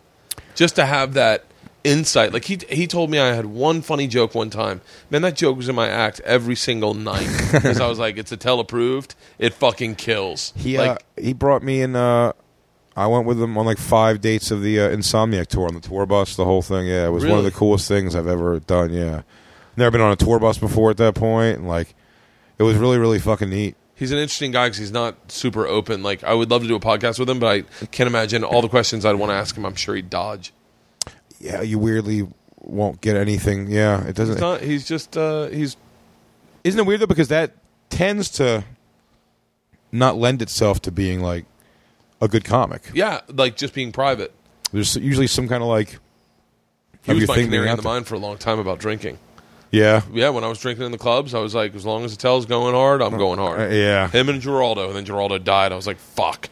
I was like, all right, Lisa Tell, he quit too. I never saw that side of Geraldo. It was so weird. I never saw it either. I've heard about it in so many ways. I never saw it, and I mean, I saw him, once a night walking around the village. Yeah, and when he was drinking hard. Yeah, I never ever saw. Now I did see Tell going hard at points, but I never even saw Tell go hard. One day, man. Because I used to go with him, I said go with him on the road, and that was like a Jaeger drunk you'd get. And I'm not a big drinker, man. I've never just been like a big pound shots guy. I'll do it, but it's not my. I've never planned for that to be the case. But with him, I go, yeah, I really prep myself because I know, I go on a David Tell weekend, we're going to go hard with the Jaeger, and he just goes smoking a cigarette outside of a hotel lobby that we just got to. He goes, oh yeah, he goes, I quit drinking. I'm not drinking, and I go. Really? I go, shut up, dude, really? He's like, yeah, I quit drinking. I go, oh, cool, man, good for you. And he just never did it again. I don't think, and again, I could be speaking a little out of school, but I'd say I'm a close friend to him to some degree, and I don't think he's ever slipped up or fallen off the wagon or anything. He's just, I don't know, there's a lot to admire about the guy. I always like that he always does his own shit. That whatever project he's working on, it seems like he created, he's doing. His money he puts into it. His own money. Yeah, he really and he believes in his project, and he brings people along, man. That's a real big thing. Who have you brought anyone along? Say that I pulled DeRosa out of Philly. Yeah, you know what I mean. I tried to help guys who I think are funny. I will absolutely I worked at DeRosa. I used to bring Pete Holmes around to the clubs. Really? Yeah, I thought Pete was really funny, man. I'd bring him around to the clubs. No, you thought it's funny? That's interesting. I'd introduce him around. DeRosa I brought up. I moved him in with me, and I just took him around to the clubs and got him in with Okay, here's the real question. Wayne Rada. Why hasn't Kevin Hart given you $1 million? You know what? I don't know, but I will say this always for Kev, and there's definitely, I'm sure there's even public things about me being our friendship didn't really go Are you guys not friends anymore? We're friends, not that, but for anything, I'd fist fight for Kev's honor because Hurricane Sandy, dude, obliterated me. Really? Obliterate. Yeah, I circumstantially moved out of Queens. My ex and my daughter. Her mother owned a house in Long Island. She was going to move back to Colombia, South America. With your daughter? No. Her mother. Okay. My daughter's grandmother. Yeah. My ex's mom was, and so the house was there, and it was basically take over the mortgage and live in this house, which it's an awful house that is just, it's terrible. I don't like the house at all. It wouldn't have been the one I would have picked for myself ever. Yeah. But circumstantially, it worked out. And we were out there, and funny enough, it's because it was just her furnished mother's house, basically. Downstairs was sort of an apartment, and that was sort of the beginning of the end of me and my ex anyway. So I kind of stayed in the apartment downstairs, and they kind of had the upstairs. But all of our stuff that we owned really was in the basement. And Sandy came and just obliterated it, but it also obliterated our car. The car got destroyed. Are you shitting me? Yeah, it was a real it was a fucking movie, dude. Sandy, the water, she came back to get me. Our daughter stayed at her friend's house. I was staying behind because the hurricane the year before fucked up a lot of our shit, but it was only 6 inches of water, and I was like, I'm gonna stay behind because I'll fight 6 inches of water. Yep. If I got to bail buckets, I'm not gonna let it destroy everything. 6 inches of water. The year before, it fucked up a lot of shit. But there was still a lot of shit there. Yeah. And you just can't move it all. You know what I mean? So I was like, I'll fight. I'll stand at the doorway of that basement and bail water for 8 hours if I have to, but I can't. Or I'll find a way to block it or something. Yeah. And in minutes, the water in the basement was up to my thighs. In minutes. When it came fast. And then she came to get me in the car. I mean, it was like a fucking movie. I've never been so scared in my life. Turned around in the car. SUV. 2012 Ford Explorer, driving it, running away from a wall of water coming at us, and eventually it came up on the sides of the car, got above the hood, and the car just stopped in the middle of the street. And it was, thank God it was a heavy car. It would have actually, I felt like it could have floated away. What did you guys do? Opened the car doors, got out, walked back in about stomach deep water, walked 3 blocks, holding a dog over my fucking head. Shut up. It's crazy. It was nuts. And then we didn't get back to our daughter that night, and we had to hole up with the neighbors, 2 neighbors stayed too. But I mean, the news was basically saying we were going to die. It was one of the scariest things I've ever been a part of. But it did fuck my shit up, and I started getting calls from Kev, and I was not taking them for some reason. I don't know what it is, man. Like egotistical pride or whatever it was, but like Keith Robinson then started calling me and getting mad that I wasn't answering. Because I just knew I kind of knew something was coming, like like a handout to some degree, and I sort of didn't want it. But I mean, like Kev went above and beyond, man. I mean, he essentially like got my information almost like third hand, and like put like money, like put money in my bank. Really? Yeah, but what was fucking hilarious, like, so he did it. He basically goes like, "There's money." He goes, "Let me know you got the money," and then blah blah blah. He goes, "It's not a loan, dude." He goes, "I want you to help you, like, snap back." And he gave me like I don't want to say the number, but he gave me like it's funny to go. It goes, I don't want to make it sound like he gave me like $1 million because like I don't want to make it sound too big, but it's like because technically he probably gave me something that he could make like by go pointing at somebody in a dance club for 5 minutes. You know what I mean? Like, okay, I know how much you can make. yeah. But to me, for a club minimum or slightly above headliner, like road headliner, he gave me like 6 gigs worth of money up front, you know what I mean? Like just to help me, like, and it was good. It was just help with like rent and stuff, like mortgage stuff, like for a couple months. And it was a really cool move. So I think that was like a really, like, I know it's a bit of a throw money at it situation, but how can you complain? I mean, that was a really, really neat thing. At the same time, I actually described this on Rogan's thing yesterday, but it's the same kind of thing with Kev. We didn't really get into Kev, but like when you're circumstantial friends with someone, you kind of see, like, when that circumstance changes, like, where you go, it's not always necessarily a bad thing. Like, me and DeRosa, I would have said, at one point I was like, how is Joe DeRosa not the godfather of my daughter? When he lived with me, we're together every day. We're always coming home together because we live together. I drove. We lived in Queens, so we'd drive home together. During the day, we'd bullshit, laugh, play a video game, listen to whatever, smoke cigarettes in the balcony. It was just constant, you know what I mean? And then I'd bring him to open for me when I could, if I was getting some headline stuff before him. And when he moved to Harlem, like, we just didn't anymore. And it's no one. I love Joe. When I see him, it's great to catch up with him, you know what I mean? Like, I really care about him. I know his family and everything. But it just wasn't that way. And when me and Kev, and even Keith Robinson, you know what I mean? And Kurt were driving to New York, like, every day. And then even when Kurt moved up, we were still driving up, me and Kev. But when I moved to New York and Kev moved to L.A., like, the communication just wasn't what it was. Like Kev changes his number regularly. Where I got bummed, the only time it bummed me out with Kevin Hart, I got genuinely pissed off. Not pissed, wrong word, but it's bummed. It was more sad. There's nothing to be pissed at. Was when my daughter was born, Kev may have been my third phone call.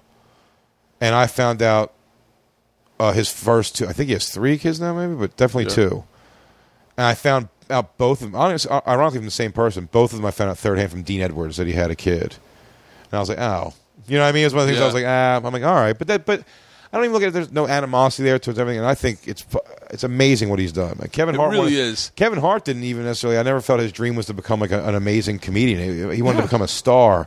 And motherfucker, if he didn't do that, man, I mean, he's really huge. I've never had anything but like I always got a kick out of him. Yeah, But I never really hung out with him, so I don't like. I just knew him at clubs, and I'd run into him at the airport, and we'd say hi. Man, and he is like, I mean, the stories of those drives. When you look back, everything was like the major struggle times. Sometimes you look back like, man, what fucking fun. I tell my buddies and younger comics who complain about that, I'm like, man, enjoy these stupid, broke fucking stories, man, because these are the ones. Think about me, Kevin Keith driving back and forth to Philly every day. Driving back. Kevin Keith, Metzger, and Metzger every day driving back and forth. Fucking, do you realize when my ex-girlfriend dumped me after like 6 years, like because I was like going to New York all the time, she just started fucking some other dude. Like you think like in the car, everyone's be like, your friends are supposed to be like, dude, come on, you're gonna get back on your feet. These guys just talking about like he probably taped my headshot to her back so he can come on her back and my face at the same time. And I'm like, but those are the things that, as a comic, those are things that snap you out of it. You're like, that's really hilarious. Like, as much as you want to sit there and sulk and like, listen to fucking Speedwagon CDs while you look at a picture of her. Yeah, it's like, like the guy's going like, dude, she's probably taking 3 cocks at once right now. She couldn't wait to do it. We all could have fucked her, we think. And you're like, shut up, guys. But those are things that snap you out of that shit way quicker than sulking. And I think it's like such an important thing. You know what I mean? Like those, just the fun of that, man. Keith Robinson stealing my car to go get pussy, and is Patrice just laughing. Well, he goes, Patrice, they can hang at your place for a while, right? He's like, I'm going to borrow the car. I'll be back in like an hour. I go, well, Keith, wait, I don't want to. And he just drove off in my Saturn to go get pussy. And then me and Kev following Patrice as he lumbers slowly to the PATH train to go back to Jersey City. We're taking public transportation. And then Keith, his ball's empty, comes back like it's 5 in the morning. He picks up from Patrice. He's like, I'm sorry, y'all. I don't know how. She just called and said to come over, and I got all. The clarity of empty balls when you're like, I really fucked you guys up. I can't. Yeah, he left like 3 hours. He just left us sitting at Patrice's while he went and get pussy. Patrice is angry. He wants to go to bed. Fucking me and Kev are playing video games in his living room. What a fucking great time that is when you think back and you realize the amazing talent you just hung out with and almost took for granted and would fight with and just be like... Oh, I think of all, dude. Me and Bill Burr going to see like Iron Maiden. No one stopping Bill Burr in the streets. Nobody, Netflix, no Revered. I mean, a 12-person in the audience Wednesday headline Bill Burr. And you're like, wow, where he is now. And it's funny like to watch those things happen because I'm still very low rung in this world. But... to see Bill, it's like, we were in Australia together, and I had a buddy. Literally, a buddy's a weird word for it, but he is a buddy. But it was a Starbucks employee when I lived in Long Island, moved to Australia. And he would get into my comedy. He'd come to a couple of my comedy shows and stuff, so we became like buddies. And he moved to Australia. So when I went out to Australia, I hit him up, like, you should come hang out at some shows. He came to bullshit at the hotel with me for a while. And I was like, oh, if you want to take a walk over, so me and Bill Burr's here.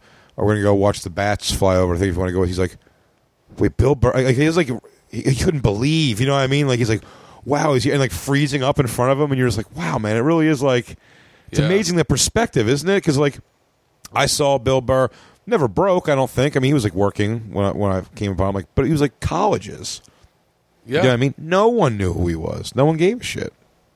It's so funny. It's so funny when you think back and you're like I look back and I just go, I really wish I had listened more. Now, people are going to hear this podcast and go, oh, you should do that now. But I wish I had listened more and not tried to prove myself and be like, I'm funny. You know what I mean? I wish I just kind of sat back and paid more attention. I wish I gave a fuck about the seller enough to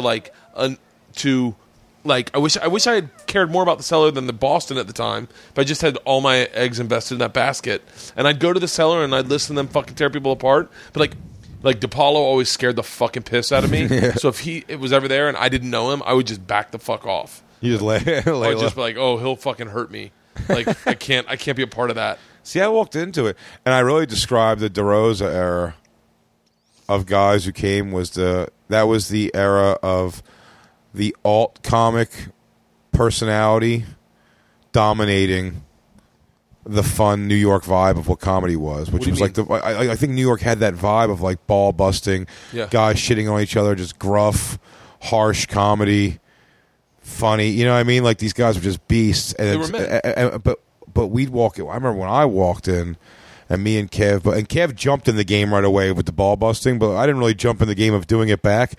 But to me, the fun of going to the city, we're doing that hike from Philly every day. When you get there, the fun was, I'm going to walk in and like, oh, why did I wear a sleeveless shirt today? I'm fat. And you're like, and I'd walk in, and then as soon right away they see you, and it's like, oh, Jay, and like you got fucking Dice Clay arms, and they're shitting on me for an hour and a half, but I am there ear to ear.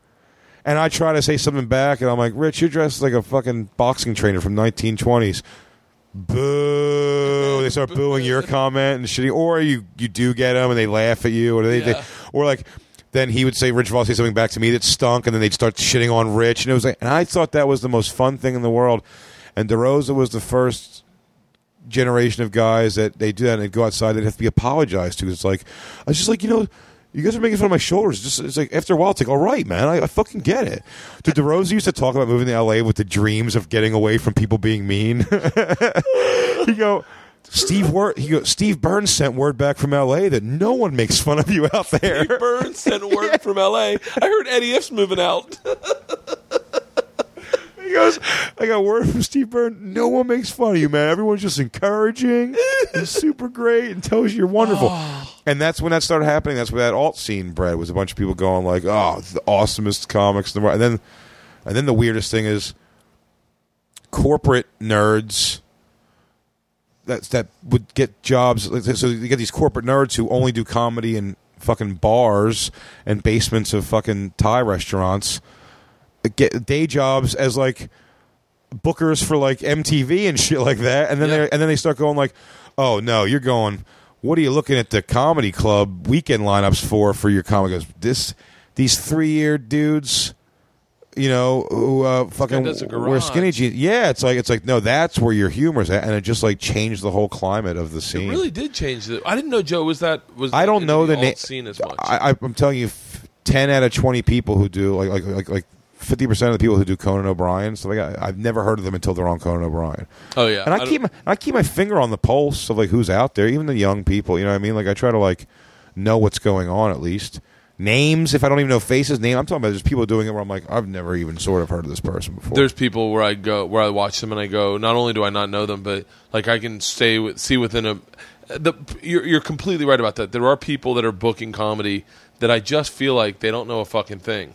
Yeah, but not that it affects me in any manner, because I figure if I'm gonna do something, I have to do it on my own anyway. Yeah, and the thing is, like, neither of us gonna be on Guy Code. Like, it doesn't matter anyway. Be on Guy Code. It doesn't matter, so it doesn't really matter in that regard. Yeah, I'm kind of like, it doesn't really matter to me either. Exactly. Like if I get Conan, like they know me a Conan, so if I get a set together, I can. It's not that I can't submit. Premise you have about doing the Tonight Show. I want to do it so, but yeah. So that it's isn't that a fun idea? It's like it's a skit. Yeah. I'm basically selling him a skit that I think he'd be way into. Well, we'll see what happens. Want to hear something crazy? That story, I don't know, you didn't see it last night, but the story I told about fighting a bear, yeah. I saved that for fucking years. I've saved it for years. I know it's a great fucking story, and it can be really short, and I saved it for like fucking The Tonight Show or Conan or Letterman. Anyone could have it. If you just tell me you want me to come on your show, it's a great story.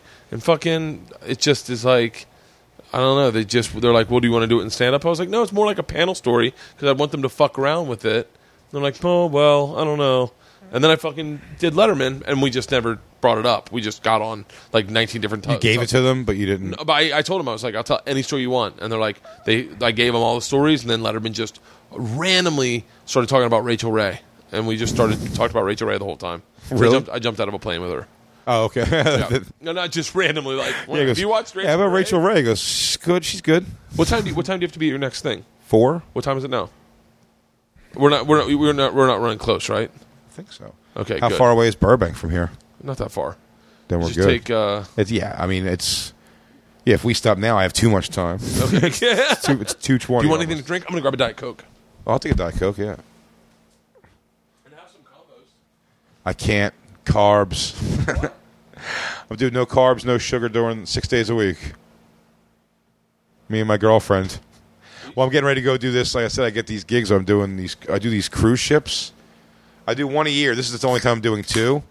I'm going on. It's called Motorboats, Motorheads Cruise. Oh fuck! I just poured so much more over me. I'm such a fucking idiot. Wait, hold on. You're doing Motorheads. You're doing a cruise with Motorhead. That fucking. You know what's so funny? I saw on Twitter you were doing something like that last year. Shiprocked. Yeah, what was that? I do Shiprocked every year too. It's they charter like a real cruise ship. So last year was Norwegian Pearl. Yeah. This Motorhead one is a Carnival, like the Carnival Ecstasy or something like that, and it's a real cruise ship. I would never get asked to do comedy on a cruise ship. I'm far too like dirty. Yeah. But on these things, I do when the music's when Korn finished their show. Korn was on that. The first one I did was Godsmack and Korn, but like 10 of them, like POD was on it. Hanging out with Korn on the ship. I do because I just know them. I went on tour with them. I went on an actual tour with Korn. I did. My first thing ever with that kind of world was it was called the Ballroom Blitz Tour. It was Korn in 4,000 or less seat rooms. Some of them were fucking sports bars. It was pretty crazy. And I did comedy in between. Went great. Then right from there, 3 weeks after that tour, I went on the Mayhem Fest with Korn, Rob Zombie, Five Finger Death Punch, Lamb of God, which was the 4 main bands. There's 12 small bands too, you know, or 8 small bands on the small stages.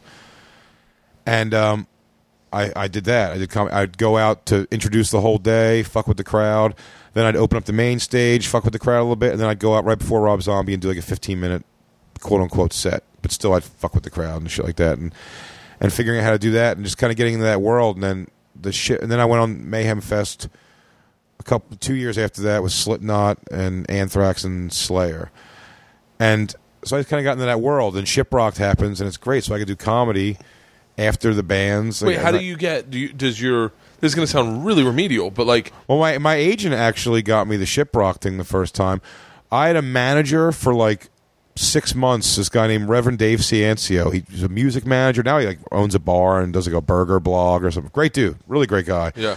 Used to manage a band called Shadows Fall and all these like other bands. He started this company called the Syndicate, which is also Laugh Button. If you've never heard of those guys before, they're like a good promotional team. He started that company. He was one of the starters of it. And he just like he didn't know anything about comedy, but for some reason like the agency group thought me and him would be a good mix together because it was funny. But most of the time his phone calls were like, "All right, big opportunity here. I got you opening for Don Jameson at a VFW hall in Nutley, New Jersey." I'm like, "Yeah, dude, I'm fine. That's okay. Like I don't want that gig, you know." Yeah. Like, you sure? It's the guy who owns the VFW hall. He also owns a bar on so and so. I'm like, yeah. I don't.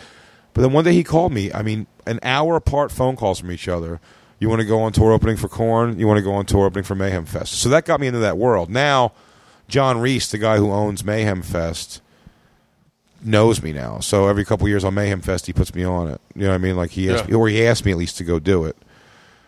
And through that world, so my agent just was like, they people book stuff. So Rock on the Range I did out in which you would love that gig. It's a tent, comedy tent out there, but it's like it's just to go on Rock on the Range. I mean, it's crazy. It's 100,000 seat soccer stadium with like the whole day. It's like it's like Guns N' Roses, Soundgarden, Smashing Pumpkins, but it's insane. 3-day festival. You can do comedy on 2 or they'll put you there for the whole 3 days. That one's simple. It's a comedy tent. When I did Mayhem Fest, I was just going out there to the fucking... And every show before Rob Zombie, in the middle of my set, they drop a tarp over the stage. So and they don't listen. They're not listening for me. They don't give a fuck. So in the middle of my set somewhere, I was one of my first tweets ever, actually, where I was like, I just figured out the worst thing that could happen to you in comedy is in the middle of a joke, a giant tarp drops, and the people that aren't paying attention to you now are just going, woo! Because Rob's... And I have to just, I sound like a cartoon as I got to come out from behind the scene like... And I get in front of the thing and just start shitting on people again. But just jumping into that world is great. And then super artist Justin Edbrook, my agent, who's awesome. It's Ari's guy, too. He's an awesome dude. I've never heard of him. I hope Justin's listening right now. Oh, me too. Justin, he's like, Ari... I don't know. He couldn't do it or didn't want to do this Shiprock thing. Do you want to do it? And I went and did it. And just like, I just know how to handle that atmosphere now at this point. Like those kind of raucous like rock crowds. Yeah. And so we'll do like a 2 a.m. or or 12 a.m. comedy show for these people. It gets great. We did our podcast live last Shiprocked. Me, Louis J. Gomez, and Dave Smith. Like really? you work with Louis. Yeah, I know Louis. Yeah. Yeah. And we did our thing, and we got into a humongous melee with the band 3 Days Grace. The guitar player from 3 Days Grace came over and fucking threw wine on us while we're recording our podcast, and it became a whole fucking thing. And you guys really got into it? There's a 16-second video online of us all getting like up in faces and shit. But this guy was hammered, wearing a fucking pirate hat. He came over and splashed. Actually, he just came over and told us to shut up while we were podcasting. And I don't know who he is. Who the fuck knows the guitar player from 3 Days Grace? If the lead singer did it, I wouldn't know who that is. That said, I'm not even doing like a bitchy, girly, like, I know 3 Days Grace. I can name 5 of their songs, I think, that I like, but I don't know what they fucking look like. They're not that kind of band. Yeah. No one's invested in 3 Days Grace, like, heavy. They're just like, you have those 5 songs on your iPod, and you stole them. Yeah. Guy comes over, he's like, why don't you shut up? Everyone's here for music. They don't want to hear your bullshit. And we're even going like, so go find music, fuckface. Like, there's 1,000 bands on this boat. Like, we're in this room doing a podcast. Like, suck my dick, beat it. And he's like, fuck you, you're yapping and no one gives a shit about your bullshit yapping. And he fucking walks away. And it was so, like, sudden and weird. Because, by the way, one thing about this cruise ship, I'll say, across the board, and pretty much mayhem fest, too, except for the occasional drunk while I'm on stage, anyone who walks up to you is like, dude, that's awesome, dude. You rule. How cool. How lucky are you? How whatever. You know what I mean? It's very supportive or dismissive, but never aggressively mean. In a world of metal, you'd think there'd be more. Yeah. But the people that speak up, at least, are always pretty cool. So this guy, it took us so off. Took us by, we all got like kind of sideswiped by it. And he starts walking away. And as he's walking away, it just starts, ego kicks in. So you're kind of like, what the fuck? Like, fuck that faggot. Like, fuck that dude. Really. Yeah. That guy can suck my dick, fucking fag. And he turned around, we're like, fuck you, faggot. Really. Now, it's hilarious. I wish I would have known this in hindsight. They said his brother was gay and died from AIDS or something, which I'm like, I wish I would have known that. Now it's hilarious. So yeah, I was like, now I wish I would have known. So I told him, I would have told him I wish he died like his gay brother from AIDS. I hope his brother gave him AIDS from bro butt fuck. And it's just aggressive. But we didn't know that at all. So we're just going like, fuck this fag, like, fuck you, dude. Yeah, fuck you. And we just leave. But it looks like he walks out of the room. And we're like, what a jerk off. And we just go back to talking. And then this guy starts storming back to the stage, and he's like talking still. We're like, what, dude? Fuck off, man! Like, beat it. Yeah. He comes over, and he's directly. What's so funny about it is he's like looking at Dave. He's got Dave Smith, the guy who do my podcast, with the Legion of Skanks podcast on Cave Comedy Radio, where he's got his eye set on Dave. He doesn't like what Dave's saying, and he's gonna go splash wine on Dave. But the way wine glasses work, they got that weird arm.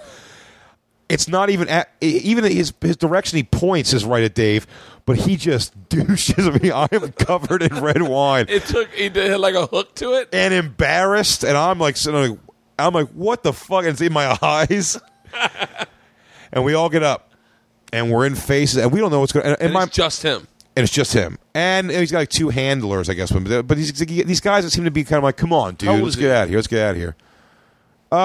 Like probably in his mid to late 30s, if I had to guess.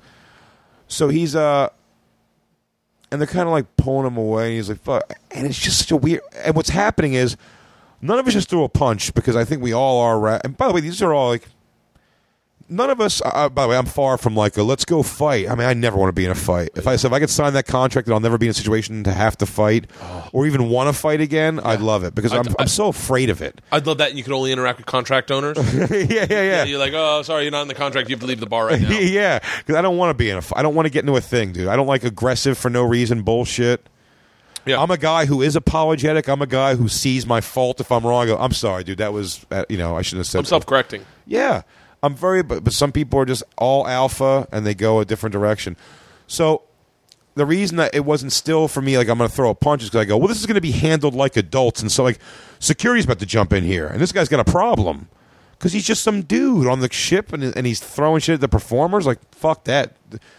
He walks off, man. They let him walk off. And it's going, and I go, and I'm saying into a microphone, I go, is there no security on this thing for real? Is it no one going to grab this guy? I go, in 5 seconds, I'm going to go fucking jump, and I'm going to fucking smash this guy into a wall.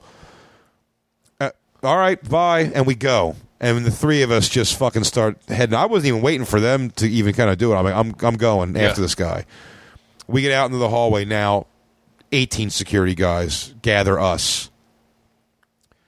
And they pull us into they're like, can we just talk? Let's just all talk. Let's just go talk. And it's us, the three of us, and security in this room with this guy's two handlers. Now we're finding out it's the guitar player from 3 Days of Grace, Barry Stock. His name's Barry. It's a bit to get bullied by a guy named Barry. Barry. I know. Barry. Come on. Bear. Such a Jewy name. Barry. I have an Uncle Barry, and man, is he Jewy. Barry Rosenberg. So that name comes with allergies. So, Barry's not even there. And we're just and the shiprock people who I love, man, and they're like, your family goes, these guys are fucking awful. They've been a problem all week. They're never going to be on the boat again. Like, what do you want to do? I mean, do you want to, like, if you guys are going to press charges on it in some way or make it a thing, he goes, we got your back, man. Like, we can go, but you're going to be, when we dock, you're going to be in Miami-Dade, all day. Yeah. You're going to miss your flight. It's going to be a thing that's low. Or we can just tell you these guys suck dick. They're awful. Fuck this dude. Then I think they're making up a little bit of stuff. I'm not fully sure, but I say on record, I love the Shiprock guys. They've been really good to us. But I think they're giving a lot of the guys kicked out of the band anyway. Like he's like even the band is saying like they're sick of this guy. Dumping it. Yeah, they're giving all these things where it's like he's just drunk. Do you know how drunk people get? And then I get mad. I really make a statement about that. They go, you know how people get when they're drunk? I go, I don't, dude. You know what? I've been drunk a bunch, dude. I've never been that guy. It's an enhancement of what you are. And I've never gotten drunk and been like, what this fucking faggot say? I've just never been that guy. I'm not. I'm a jolly drunk until I'm like, oh, I don't feel good now, maybe. It's like those are my two levels of it. Yeah. It's not like, I'm going to fucking fight. Is that prick looking at me? I've never been that guy. Yeah. So I don't make that as an excuse that he's drunk. Fuck that. No, I'm like, we're going to do whatever. I go, or you guys got to do something. In here, this security should do something to him. I don't know if he has to go back to his room, like told to go back to his room, or you guys hold him in some room for a couple hours. Like, punish him for what's happened. There needs to be repercussions for that behavior. Something for what he did. Because you understand, you're asking 3 men to just fucking accept what happened in there in front of a room full of people. We got wine splashed on face, and we watched one dude walk off. Yeah. Chumped 3 of us and walks off. And I got fucking... And dude, those guys saying, looking over and trying to laugh as I'm douched with red wine. Like all over my shirt and everything in my eyes. I'm just blinking a lot. You look like Carrie. Oh, shit. I have to do it because you'll laugh. One of the greatest American Dad jokes of all time is when they show a prom scene and in the middle of like someone getting crowned, like they pull a lever and a bunch of pigs, actual pigs, fall on the person. Yeah. He goes, what are you doing, man? He goes, you were supposed to do pig's blood. He's like, didn't you see the movie Carrie? He's like, no, I read it. I mean, I read most of it. He goes, are you saying you read the book Carrie and you stopped reading after the word pigs? You didn't get the blood? That's one of the funniest jokes. You stopped reading after the word pigs? Told a bunch of pigs. I'm done with this book. Yeah, this book sucks. That's such a fucking clever joke, man. Some of the writing on those Something Foreign sitcoms have some clever writing sometimes, man. They're great. But so they calm us down, like, and the Shiprock guys are being so like, dude, your family, you know, you're on this thing every year. Which, by the way, I will hold them to that because the Legion of Skanks guys are so worried that like every year you're always like, is it real? Are they going to give us another like cruise ship that we're going to go on and get hooked up on this thing? But they said we're family and we're on it every year, which I hope they hold true to their fucking words on that, you know. But so they're calming us down a lot. They go, can we just let it go, man? Let's just let it go. And then there's a guy who's like a fan. He's like, saw that dude upstairs, dude, and I was like, he's got such burnouts. He's like, I was like, huge fan, love the tunes, really not cool what you did down there, the Legion of Skanks guys. And he was like, and I think I saw in his eyes, dude, like he knew he fucked up. He knew. And I'm like, but now we're just kind of like, the fire's going out. That just happens kind of naturally. You know what I mean? Like, their handler guys are kind of like, not that they're like, we're sorry, but they're like, he's just drunk. They're trying. I'm kind of annoyed with the handler guys, but security and the Shiprock guys are giving a lot of petting on us. Going, like, you guys, can we just be cool? It's the last night. We're docking in the morning. We're all out of here. 3 days grace. We'll never be on Shiprock again. Those guys have been assholes all the time. Yeah. Okay. All right, dude. Whatever. It's the end of the night, dude. Let's just fucking. And then we go and we just I do a shot and have a beer. And I'm talking to my buddy Dave Smith, and I just go, nah, it's not sitting good with me, man. I go, you know what? It's just like, I just feel like there's no repercussion. And then we find out the guy who's DJing in the room we were doing, there's a guy DJing already now in the room that we were doing our podcast in. Yeah. We found out a few things. We found out, one, they didn't even record what we got. Because how great would that have been? Oh, shut up. So the recording wasn't even running. So we don't even have this on audio. That's the bummer. The guy who's DJing, the bass player from 3 Days Grace. So the reason he came over to fuck with us because he was like, get out of here. My buddy's going to DJ. It's basically what he was doing. Really? Like trying to shut us down so we can get to the DJ quicker. But it was a time slot thing. You know what I mean? So now I'm just like, it's all not saying I go, and this guy is just somewhere floating around this boat, like whatever. Victorious. Threw wine in 3 guys' faces and he's standing around doing whatever he wants. He's a big guy. He's a big dude. Is he? Not like muscular big. He's like a tall fucking oafy. It's like Kane from fucking, WWE. It's a little lost on me. Yeah, you never see Kane? I mean, he's been around for so many years in wrestling, pro wrestling. I read the books. That's what Metzger used to say about porn. Did you ever see 1001 Cum Shots? I mean, it wasn't as good as the book. But. So, just a big oafy, but like big blocky dude. Yeah. Really tall, like oafish guy. I believe he's also wearing a kilt and a pirate hat. It's all bad. And mascara. But so I'm like, I'm just sitting there. By the way, this changes the story drastically in my because when I hear stories, I envision them, and now I'm like, oh, there's so much has been left out of this. No, so that really is like I think I don't want to guarantee he's wearing a kilt. I may have seen a picture of him wearing a kilt online. He may have been wearing just jeans, but anyway, he's shaved head, big long beard, like that kind of dude. A lot of tats, and I'll show you a picture of him in a minute. But he's so. I was like, it's bugging me. It's fucking bugging me. This guy's just sitting pretty wherever he's at with his fucking probably got a dumb chick with him, and I'm wound up. I go, I'm gonna go punch him. I'm gonna go attack him wherever he's at. If I find him, I'm gonna attack him. Yeah. And I just go, I just walk off. I didn't say it. I'm just talking to Dave, who's not sitting with me good. And then he's like, buddy, what are you gonna do? You know, fucking whatever. He's like, I don't know. I feel shitty too. I go, I just feel like a wimp. I feel like we just got fucking treated like fucking 3 queefs, and he just fucking went on his way. Yeah. And he's not even worried that we're on this boat. I go, and then I did my shot and drank, and I just walked off. And I think I got about 10, 20 yards away probably before those guys were following me. Those guys are like, I don't know if they're going to stop me or what they're going to do. We're walking up, and I see this fucking dude. What's happening is chaos, because it's the last night, so everyone's in this room, which I would have loved to be at. There's live band karaoke. I've already done the live band karaoke the night before. It's so fun. I wanted to do it the last night. Everyone, like, there's a bunch of rock stars on stage, and just like, you know, could have been us up there too, just like doing sing-alongs to like Paradise City. This is all happening. Everyone's having a blast, the big last night send-off. And I see this dude across the room, and I'm beelining for him. It's a lot of people, so I'm kind of weaving through. Just then, the guy who owns Shiprock comes over and puts his arm around me. And then Lewis and Dave walk up, he puts his arm around them, too. And he goes, I love you guys, man. He goes, I heard about what happened, man. What a dick. Fuck that guy. He's never going to be on this boat again. He's never going to be... And I'm almost just giving nods of like, yeah, dude. Yeah. I got you. Yeah, no, we did. We're adults. That's why we handle the way we... But I just keep looking. I'm like, please don't walk off, because I'm going to fucking... I'm like, buddy, as soon as we finish this pleasantry conversation, I'm going to go headbutt this guy. I'm going to try to put his nose to his brain like Apollo Creed. Yeah. And then the second in command of Shiprock, who's a great dude too, comes over and puts his arm around us. He goes, hey, guys. He goes, I just talked to him. He really wants to apologize. He's drunk. He really thinks he fucking did a stupid thing. He feels awful about it. And he really wants to apologize. Yeah, I shouldn't be laughing yet. But it is, because it never doesn't strike me again. It's like, I go right back there every time. Yeah. He wants to apologize to you. And, I mean, my heart's pumping. Because in my mind, I really am like, okay, get yourself ready for this. Like, you're going to be in a physical thing. You might lose, you might win, but we're going in for it. Full tilt.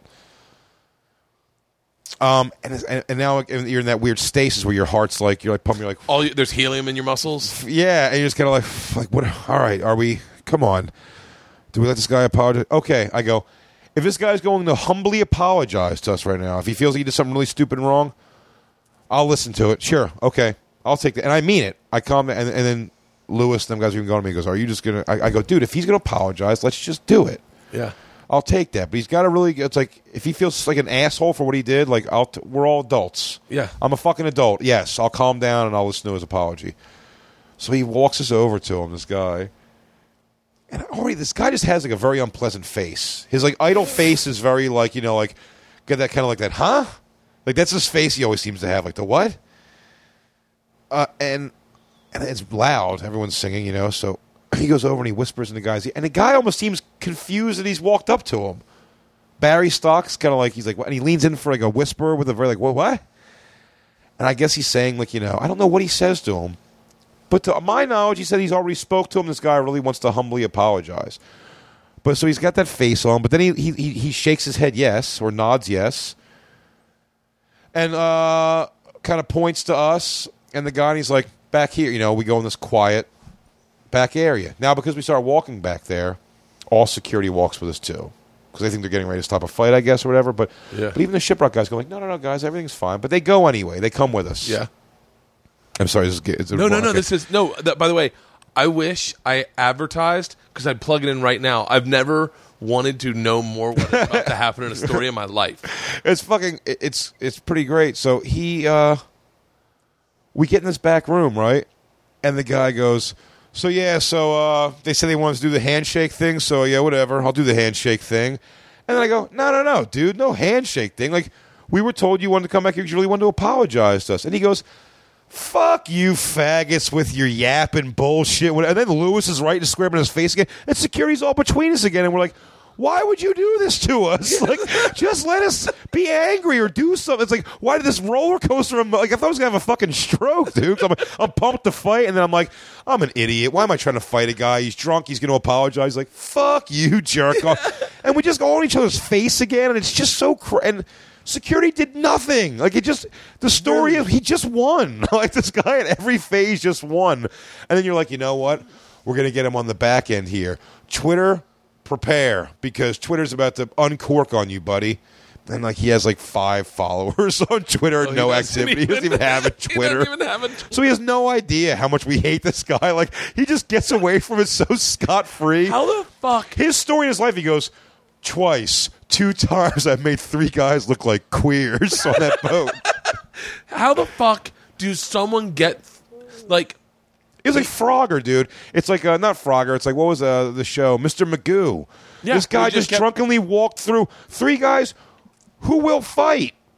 Yeah, Lewis would fucking kill him. All of us have been in adult fights. Yeah. Like, stupid. I mean, I don't look back on them like I'm I look at him like, what an idiot, I shouldn't have done that or whatever, or I was in some dumb shit that I shouldn't have been involved in. But like, if the push comes to shove in that kind of aggressive situation, like these 3 people who will fight, it's so weird. And he just completely like the safe fell behind him. Someone dropped the piano next to him. Like all of it, he just confidently the whole time was like, recorded him throwing "Fuck wine all on you guys. You pieces of shit." Yeah, fuck all you pieces of shit. And we're just like, ugh.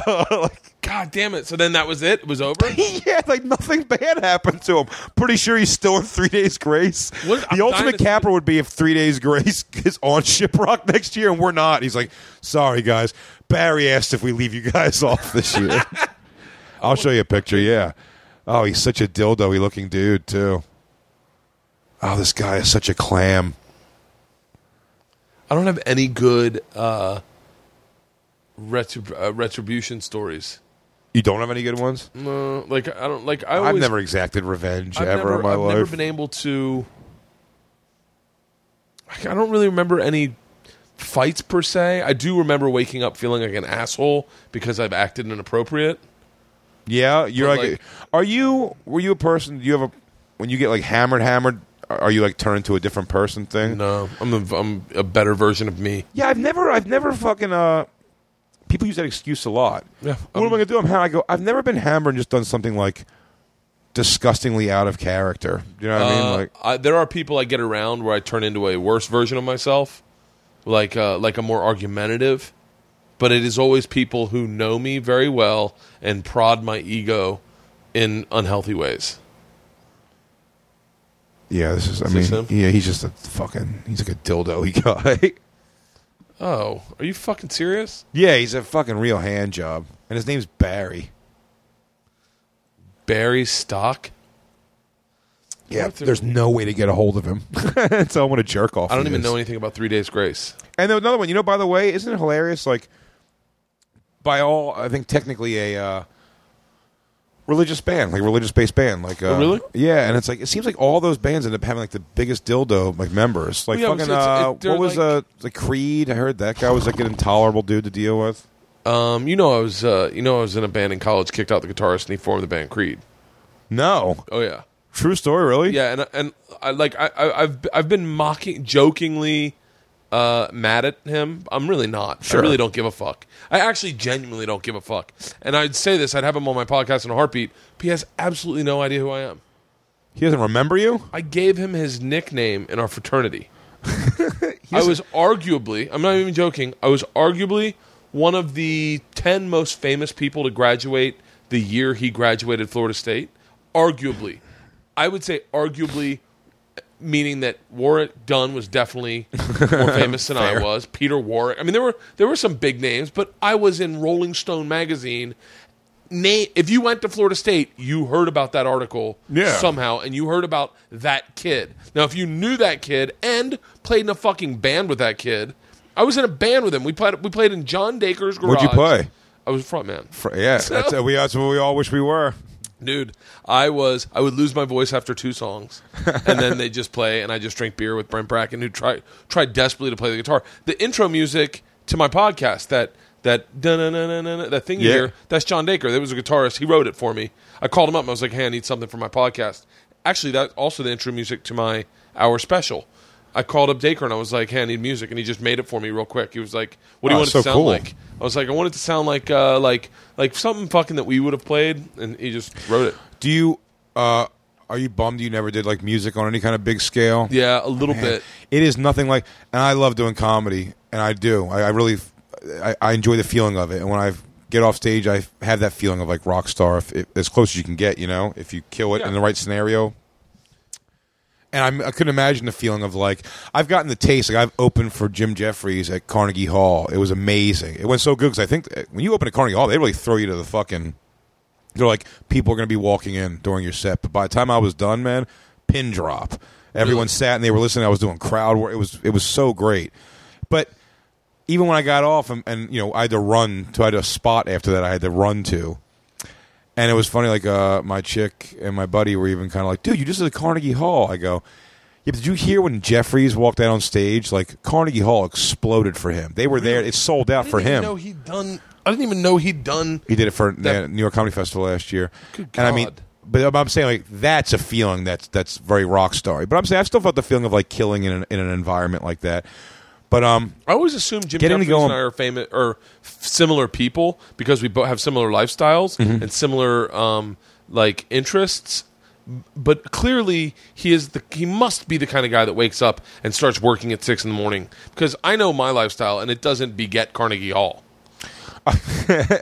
You'd be surprised though, man. I mean, you have fucking quite a following, dude. I mean, like, keep going. So wait. So keep going. So Carnegie Hall, you do the rock star thing. Yeah, but I'm saying there's nothing like standing side stage and watching like Jonathan Davis, like lead singer from, watching him like walk out and just how the people react and just like you're like, I won't know that.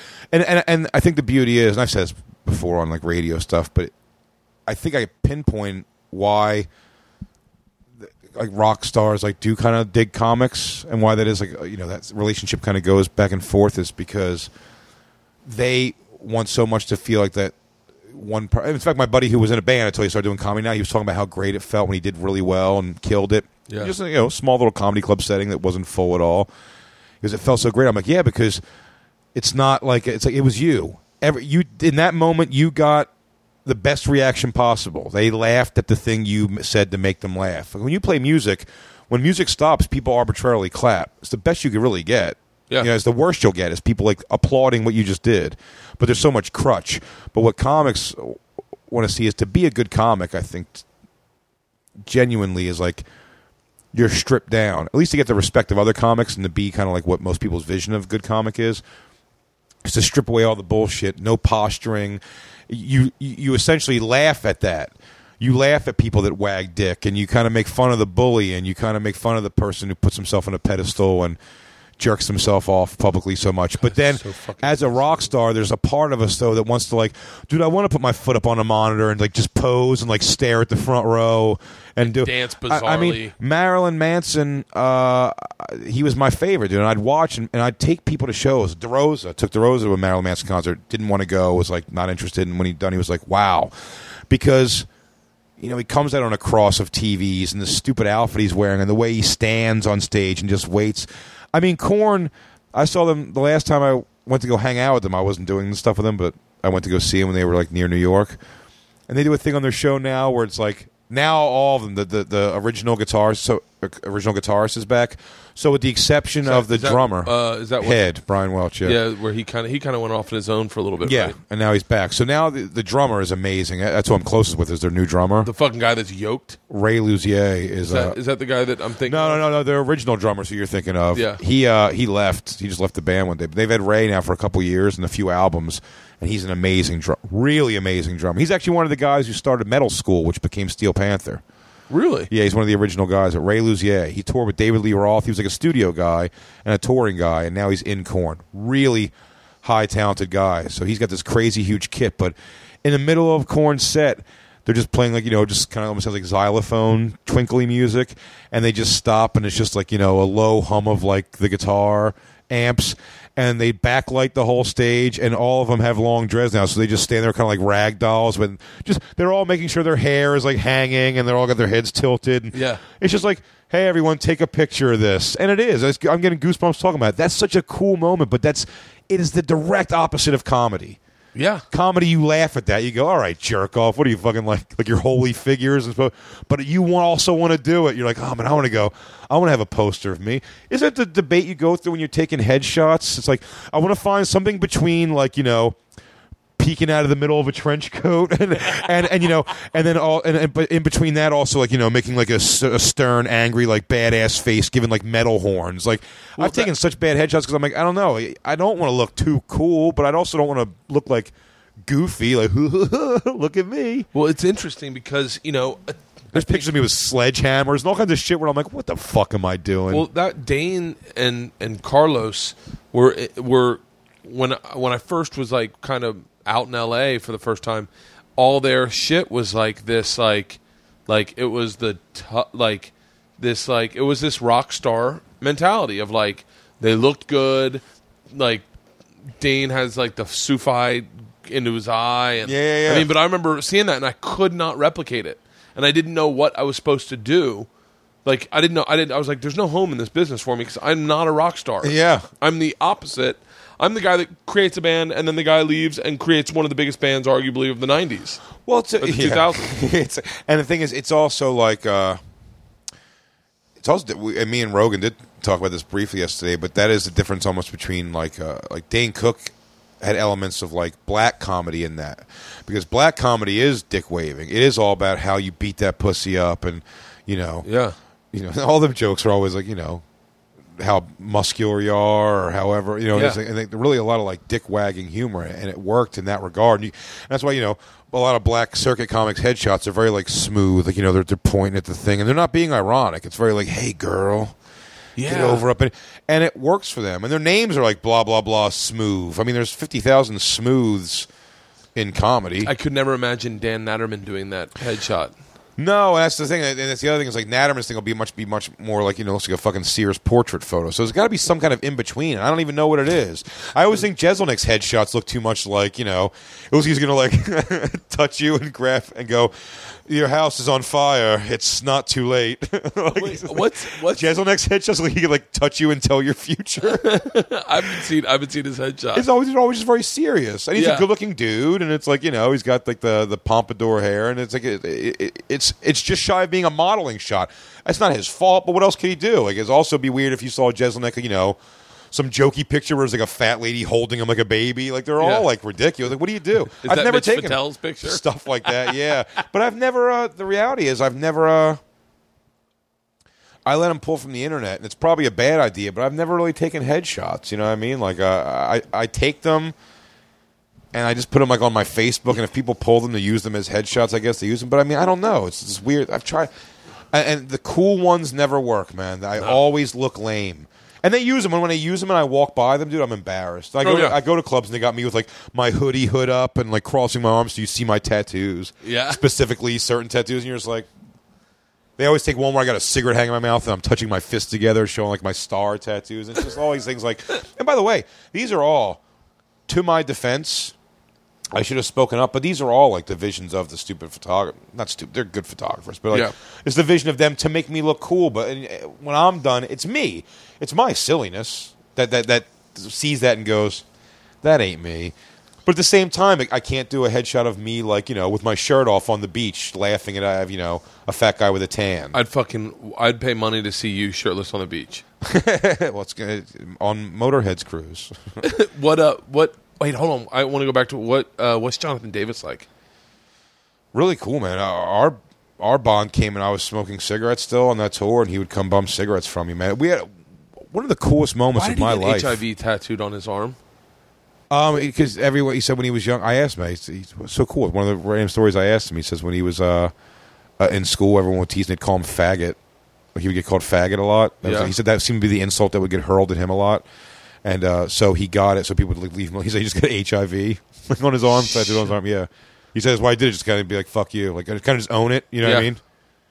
God damn it, he's a fascinating guy. I read the biography of them. Yeah. Someone did unauthorized biography of them. Yeah. And I fucking read the whole thing. I was obsessed with Korn for a very long time. You know what's funny? And you can lose sight of them. They're a band you can lose sight of at points because they also ushered in a thing very much. They were so much like posturing. It became like, is this just about that they all have dreads and like, but they were like those guys, Monkey was the first one who introduced himself to me, super nice. The bass player was never that nice to me. He was always kind of like whatever. The drummer and me, I'd describe as friends, you know what I mean? And Jonathan Davis, we have back and forth once in a while, but he changes his number and I don't have, but then I go see them, he always gives me his new number and he's always it's not he doesn't go he goes, oh yeah, Jay. When does he drink beers? Nothing. They're stone sober on the tour. The whole thing. All of them. The drummer drinks red wine. That's fine. Actually, and Monkey, I believe, would be back and forth on whether he was drinking or not. But he didn't seem to have a major problem. Yeah, just was I think it's I think it's easier to wrangle him if he's not drinking. I think is what the idea is. But what a fucking tight band, and just an innovative sound like I've never seen before. Oh, I'm just like when they get up there and do it, you're like, oh yeah, it's there's something to be said for if you heard it as a song you've never heard before on the radio, but you can guess it's Korn. It's that's an amazing thing to have. Oh yeah, you're like, is this a Korn song? Listen to the way it sounds. I guess it sounds like them, and they even did the stuff with the Skrillex and shit. I think is pretty good. Everything they do. I gotta get back. I'm gonna download a bunch of Korn and work. It's one of my favorite. They're really really amazing. Yeah, but just the pinnacle moment for me was for one, it was the fourth show of the tour, I think, or maybe sixth show, something like that, early in it, of 30 dates. Early in the tour, I was like, I hope I'm doing a good job here. But we were at this venue in Minneapolis called First Avenue. Prince owns it. Yeah. And it's small, really small venue, and it was a good one so small that the green dressing rooms are next to the stage. Really close to it. And it's a small stage, it's and I was up there. It's a good room. It's 2 levels, but small, just really on top of you. It's the club in Purple Rain. If you remember the club they were in. Yeah. So everyone's kind of right on top of you, and it was just a great room for comedy in that regard because they were focused on the stage, and I just was hitting it. That was a good show that was working out well, and I looked over at one point and I saw them the Three Stooges, the drummer, the guitar player. So Ray, Monkey, and Jonathan Davis were all watching, and I'm watching them laugh, when I'm hitting punchlines, they're laughing genuinely, and I was like, oh wow, this is wow, I've never had that before. Someone, with the exception of Attell, I'm such a music guy, I love music, man, and all kinds of it, and to have a band that I had posters of, laughing at my shit was such an amazing thing for me, and he just after that day he was super super nice to me. And one night, I wish I remember. I think we were in Kansas City. It was 3 a.m, and everyone kind of bailed. It was kind of quiet out there, and all the buses were still in the parking lot of the venue. It was a small theater again that we did. Chaotic night, but I didn't see him all night. And I was smoking a cigarette, and he comes out and he bummed a cigarette from me.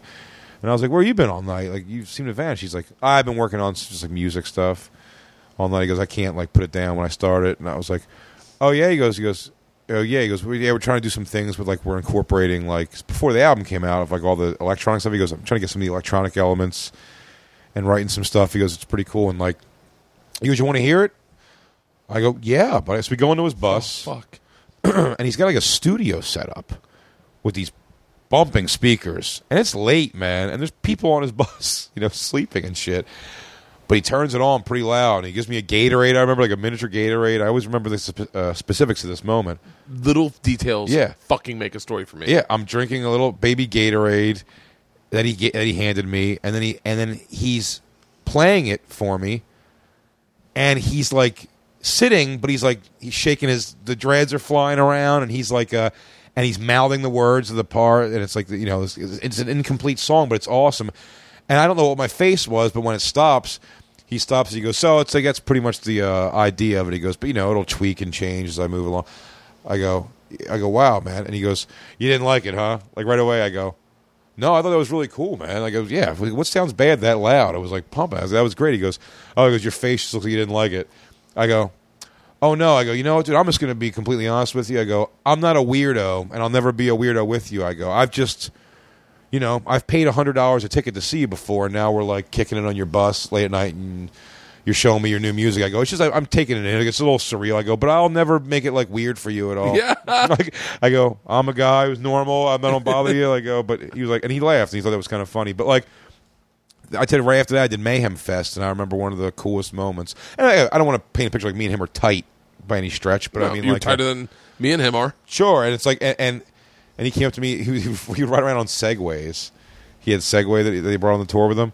He was riding around. And I remember I was sitting smoking a cigarette on a bench on Mayhem Fest, which is like a much bigger tour, much grander scale. Yeah. I didn't even see those guys as much as I did on the small venue. We're there every day. We're the only buses there, And he pulls with me on a Segway, and he was like, man, Jay, every time I see you, you're always alone. He goes, why are you always so alone? And I was like, well, I'm alone. I mean, it's like comedy, man. I don't like have a tour manager or anything. They just put me on a production bus, and they fire me out there to go yell shit at the audience 3 times a day. I go, I am alone. He goes, you're with us, man. He goes, you're part of the Corn camp. And whatever, it's like, it doesn't mean anything in the world. Yeah. But I just thought it was cool that they were embracing of me and stuff like that. That's fucking awesome. And it's such a cool thing. And I can never say enough about the band 2 Cents, who are now, like, I guess on hiatus, you'd call it. But Adam, the guy you met last night, man, that was a cool, because on that first Corn tour, before Jonathan Davis or the guys in Corn became any kind of tight with me, or at least like even where I could like interact with them. Yeah. Again, being very alone, man. Those guys loved that there was a comedian on tour. They loved having me, and every night they had the party bus. They were the young, like, let's do coke and drink guys. Yeah. Corn was all sober, so their bus was a fucking shit show of just fun, debaucherous, backstage rock concert shit. Chicks and drugs, and I don't do coke or nothing like that. But it was like being, you're still like, I kind of wanted to be on the bus where it was happening. You know what I mean? And just hanging out with those guys and getting that fucking experience. But those guys and they were like so behind me, and they loved and those guys took me in, like even like on days off, where I'd be like, I guess I'm just gonna sit and play Madden in the bus, like, because I was on the production bus. The production guys would go off and do yoga and whatever else, and I'd be like, and they'd bang on the bus door, and they'd be like, we're going to the Mall of America, man, or we're gonna go see the fucking what's it, Mount Rushmore, you know, and I'm like, all right, and I roll, and those guys really, and the first time I came out to LA after that, man, they're like, you're staying at our place, and those guys have reached out to me, and they're such good dudes, man. Yeah, 2 Cents, they were a local Malibu band that were just fucking great, really fun. That's why I said I think the guy Adam O'Rourke, I believe he could do stand-up comedy because, and I'm sure there's definitely something on a personal thing with them, but on that Mayhem Fest, they have a lot of bands at that level, like the smaller level bands on those small stages. Yeah.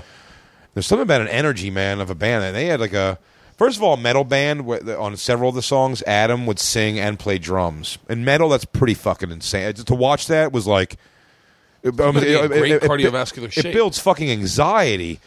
But it wasn't. Now he's in great cardiovascular shape. But no, at the time, he would finish that show and go like fucking, do lines off the drummer's dick because it was the funniest thing to do. Like, you know what I mean? Like, these guys were not in good shape at all. But what fucking performers, man! There's a good energy to them. That's I'm bummed that they're not actually like a touring band anymore. What's going on? They just split up, or just it didn't, Music, man. Music seems as daunting to me. Actually, a little less. To me, the most daunting thing is if someone just goes flat out, "I'm an actor." Like, if you're an actor, you're like, man, that's got to be. It makes me it subsides some of my anxiety about comedy, because I can even go, it's like, man, I would describe myself currently as like, to some degree, like failure is the wrong word because I don't want to sound self-loathing or like, woe is me. But I'm not famous, and I don't have, like I panicked when I bought a PlayStation 4. Do you know what I mean? Where I'm like, all right, I'm going to spend like $700 between the game and controllers. Like, all right, I got to give my ex $500 a week. I'm paying in New York, half of a New York rent with my chick. It's like, I still got to think about those decisions. You know what I mean? As I've been doing it for a long time, so I'm not a failure, but I'm still there. Do you know what I mean? It's but. And all that said, though, more people are aware of me than what my bank account reflects. Does that make sense? No, yeah, I know what you're saying. Like I have fans. When and you just said that, I was like, shut up. In my head, I'm like, I would imagine you're making the same money as like Joey, Ari, like Ari's killing it way over me. Yeah, without a doubt. But I'm getting there, and I think I will. And the thing is, like, look, and you know this too. Difficulty of this, and you got some. I never got like deals or anything at all. I know you came out here when the FX thing first happened. I thought that was so great. You guys were the FX squad. I remember that thing you first did. I thought that was so neat. But like I was just coming out of doing the Black Circuit comedy, just getting into the clubs, and my chick got pregnant, and so I never did the like. I'm gonna go to LA for pilot season. I'm gonna do whatever, and things just kind of came and went. I'd get to festivals and I'd pop out to LA and do some meetings, but.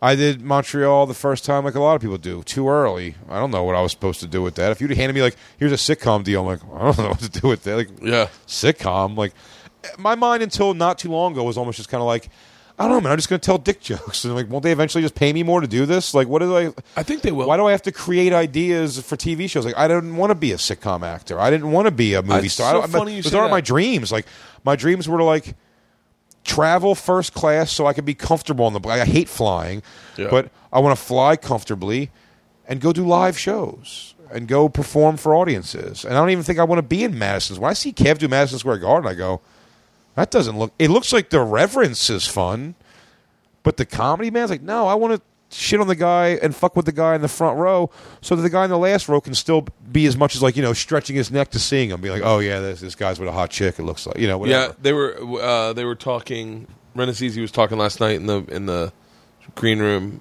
about Aziz Ansari is doing 2 shows at Madison Square Garden, and I was like, well, that makes sense because he seems like someone who's got that as a goal.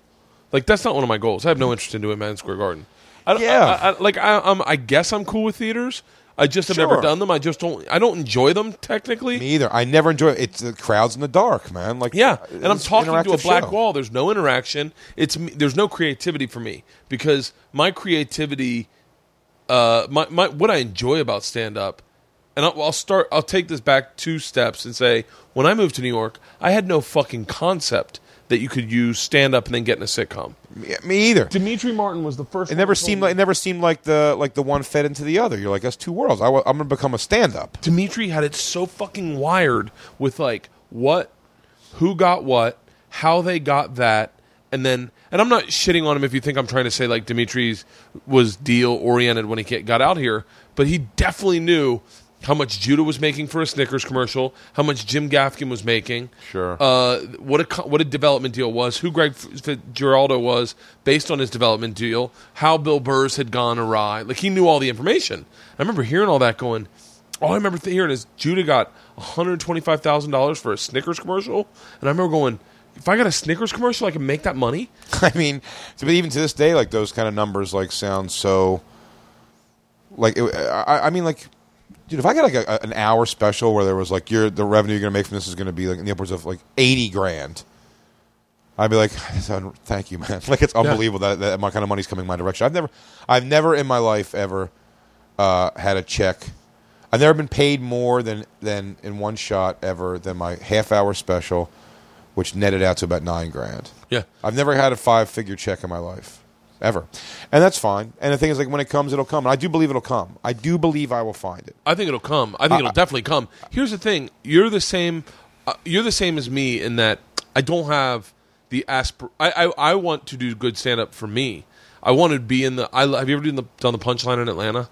Just did it, yeah. One of my favorite rooms in the country, only because I can see everyone, and I can interact with everyone, and I know where everyone's at.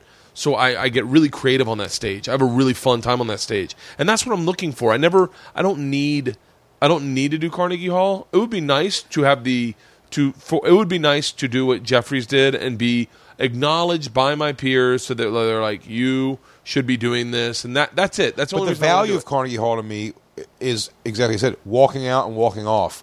It's that, like, where I got goosebumps is when the voice of God guy was like, "Are you ready, everybody?" Carnegie Hall. He goes, "Let me clap it up for Jim Jeffries." And when I watched him, he tightens up his tight leather shirt, or jacket, and opens that fucking stage door and I mean, you just felt an energy. You're like, "Wow, man, people so excited to see him. It's amazing." And I still like, fucking crazy. And again, because my fear in meeting audiences still right now is I feel like I don't show that I'm gracious enough. I feel like I sound like a robot. It's such a weird give and take. I probably look like a dick sometimes because my fear is I'm going to look like a dick. I feel like I sound like a robot when I say thank you to everybody, but I'm so genuine. It means so much to me when I favorite almost every tweet that people tweet at me. I just go and arbitrarily I click favorite, unless they're shitting on me, but it's rare. I don't have too many people shitting on me, like all the great job on this podcast or loved you on whatever. I just because I do mean that. I'm just kind of like, it's amazing if someone's taking the time to comment on me. Yeah. To me still, I have a very a naive innocence in this business still that I wish I would have gotten over. But I think a lot of that was just like, I don't mean cockiness in this at all, because obviously, again, I'm pretty humble in how I'm saying where my life financially especially is, but like comedy, and I bet I know you, and I could tell the comics who I could say this to and know what I'm talking about. I don't think comedy's hard, man. Is that a weird way to put it? No, it's not. The reason I stayed doing it for 15 years, I'm a quitter, dude. I'm a path of least resistance guy. Yeah. Oh, this is getting hard and weird. I don't want to... What? I don't want to do this. Yeah. Comedy is fun, and I find it to be extraordinarily... Being funny is not hard for me. Yeah. I don't think it's hard to do. I'm not saying that writing great jokes is easy. It's not. I don't even know how great I am. Why I've always revered Kurt is like, oh, wow, man, what a great mind, dude. That guy just goes, I'm going to write the best joke ever about the black mamba snake's mating habits. And I'm like, I can't even think of something like that. I'm like, But while me and Kurt work well together, Kurt calls me, he goes, so here's my black mamba snake joke. And at the end I go, dude, and if the guy fucking does this, and this, he goes, can I use that? Like, sure, dude. I'm never going to do a joke about the black mamba snakes. I have a ball. Like, and I love that Kurt is such a writer's mentality that he takes it. Yeah. Comedy, I find it very easy, and my least favorite thing is like, dude, you should say at the end that the guy goes, I go, don't say it out loud, please, because now I'll never get to it because you said it. Yeah. It doesn't feel like it's my thought anymore, and it bothers me. Oh, I'm that way to the T. Don't even lead me to it, because I go, then it's your thought, and saying it makes me feel gross. Yup. Daniel Tosh gave me the best fucking joke one time. And it was such a good joke. And he's like, I think you should use it. I had this great joke about wanting to date a black chick and what I thought it would be like. And it was not even a joke. It was a stream of conscious rant of what I believed, what I was looking for and what I wanted. And it was just basically painting out every black movie I've ever seen. Right. And with ending up with me on the hood of a car. and it was great. But it was fun. But there's no intro to it. I had to build so much that I never that sometimes it wouldn't work. And Tosh was like, you know what you need to say is you need a joke at the beginning of that. And he's like, I got this joke that I've tried a couple times and it just doesn't work for me, but you can have it. And he told me the joke, and it was such a good fucking joke. And I've never been able to bring myself to say it. No, so I didn't write it. So is that kind of like? But that kind of led to me having no business savvy in this thing at all, because it was easy. It's like I didn't have to have necessarily a work ethic other than like I do 7 spots a night on weekends in the city in New York. Yeah. Because I have to go, for one, it makes money. You know what I mean? I do need it for the money actually, but it's like, in my mind, like, I can make $1,000 in town at home, just go and I pull up, I run in. Look at this jerk off in the front row. Is this your wife? You know, blah, blah, blah, this and that, and this is your family. Oh, you brought your kids? Why would you blah, blah, blah, blah, blah, blah. All right, we'll see you guys later. And I just zip to the next one and just go to the next one. But it's fun and it's easy. It's not hard. Yeah. So, but if it was harder, I would have gotten more business savvy. So I didn't, because the funny thing is, and I'll tell you, this will make you laugh. Me and Dan Soder, you know Dan Soder at all? Dan Soder. Monster voice. Yeah, so Dan's great. and me and him just have a very good rapport with each other, man. Me and him have a good rhythm. And for the longest time, we go on that Ron and Fez show, and Ron and Fez, like, people love us as guests, and they're always like, they're always even saying like, one of you guys should be the third microphone on that show or whatever, and it's always, and me and him just started recording some shit on our own at his house, just on on an HN1 or whatever, and we just record it, and we piece together like a 9-minute thing of like from the 10 hours we did of just like some shit that made us re-laugh, and we listened to it again and sent it to Sirius, and now we got this deal, and we did 6 shows on Comedy Central, and now we're going to go into negotiations to try to get this to become a daily show where me and him do this thing. And it's going to be a big deal, I think, to some degree. You know what I mean? Like, to some degree, I don't know out of the gates what it's going to be, but I'm saying a big deal in my mind. This thing has legs to be like Howard Stern, 60 years old. Yeah. Opie and Anthony show's defunct at this point, so now it's like Opie and Jim. I don't know where that's going to go. But the temperature right now of funny talk radio is like there's kind of an opening for something to pop up, and Ron and Fez are the best. I love it.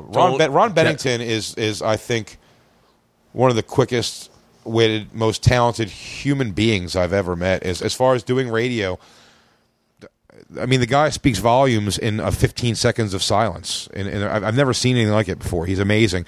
I can only genius. Yeah, I think he's a genius. But I say to him, I was like, and I've told Dan this, I go, here's my nerves of business. It's just the truth. Like, they want us. Like, they want us to do this. And they go, and I go, so we got to go into negotiations. And I said, this is just the person I am. At 36 years old, it bums me out to say this, but I go, so I don't know, are we going in there like, are we getting like $25,000 a year? Is this like a $300,000 a year? It's like, and I don't know if it's, and in my mind, it's like if they go, Jay, this is a $20,000 a year job. I go, oh, okay, all right, I didn't know.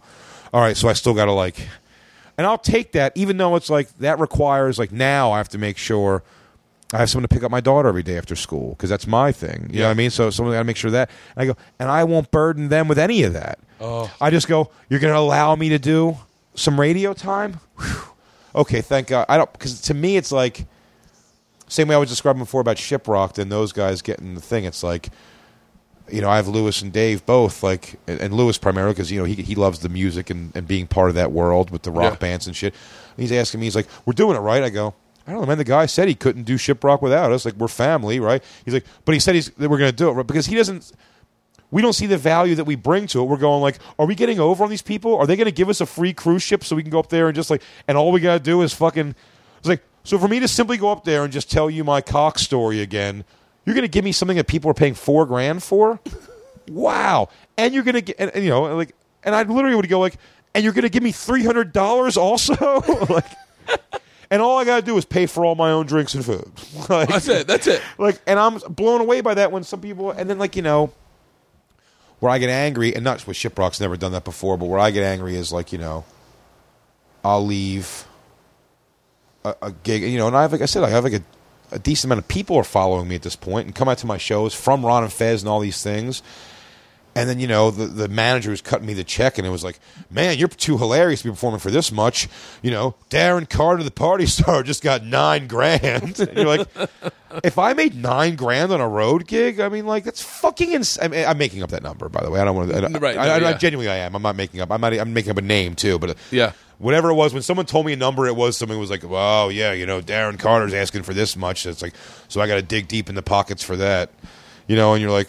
Really? It's like the fact that he's asking for that. Maybe he just. I'm not saying he doesn't deserve it. I'm just saying like the fact that. But I'm telling the same guy. I'm going like, so why don't you give me like $4,000 a weekend? They're like, oh, dude, you come in for $1,500. Let's not kid ourselves. And I just go, okay.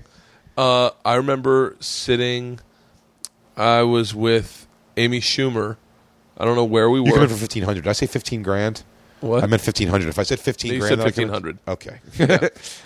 I was with Amy Schumer, and I remember her manager calling, and she was like, "What? Yeah, no. I'll do it for like. I'm going to make up numbers right now. Sure. I'm going to make up everything, but except for this story is accurate. I just don't know what the numbers were. I'll do it for $2,000.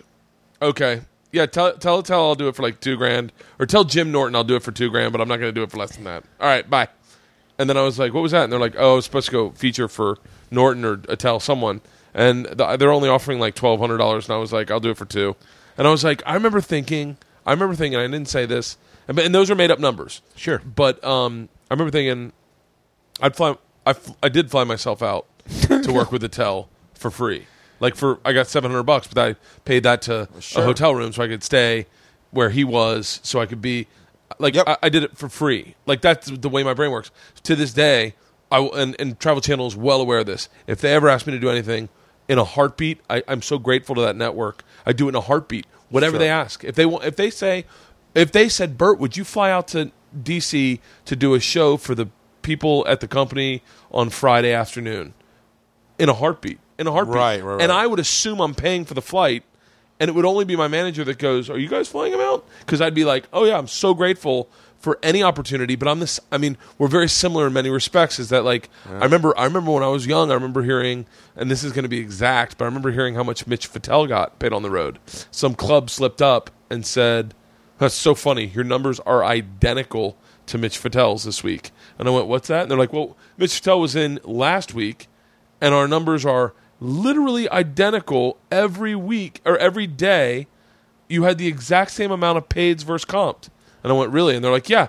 And I'll make up a number, but it's not that far off. And they were like, and he made $10,000. And I went, and I remember I was making $1,200. And I went, he made how much? And I was thinking, well, then why wouldn't I get that? Come on in. Do you know what's interesting also, how my mind works? Is a good example is what's happening here almost with me being out here for Ari's storytelling thing. So Ari has been such a champion of mine and a friend, and just like what a great dude, because he really has. I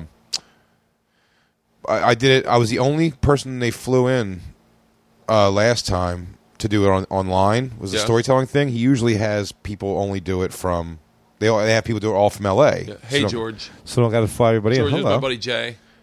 Hi, how are you? So nice to meet you. Are you by yourself, or is Mom here with you? Okay. Is Isla to go to reading? Did Isla already go to reading?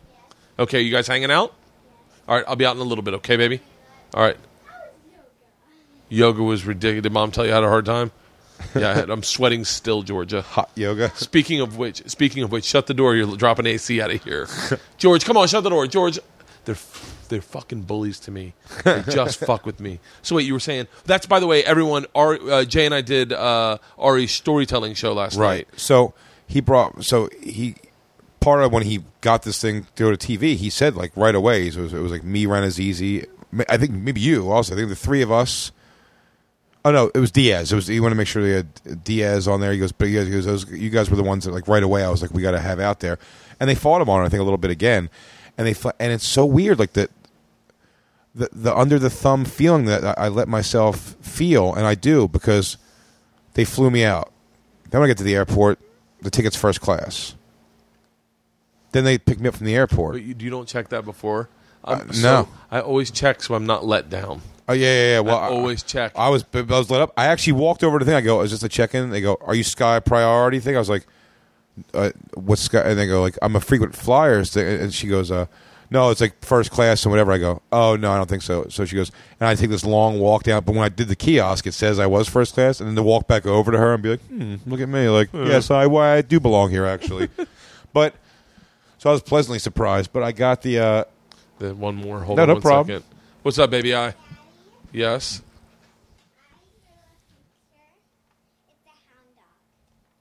That is pretty, Jay, is that It's a pretty fantastic hound dog. a really fantastic hound dog, baby. It's yours.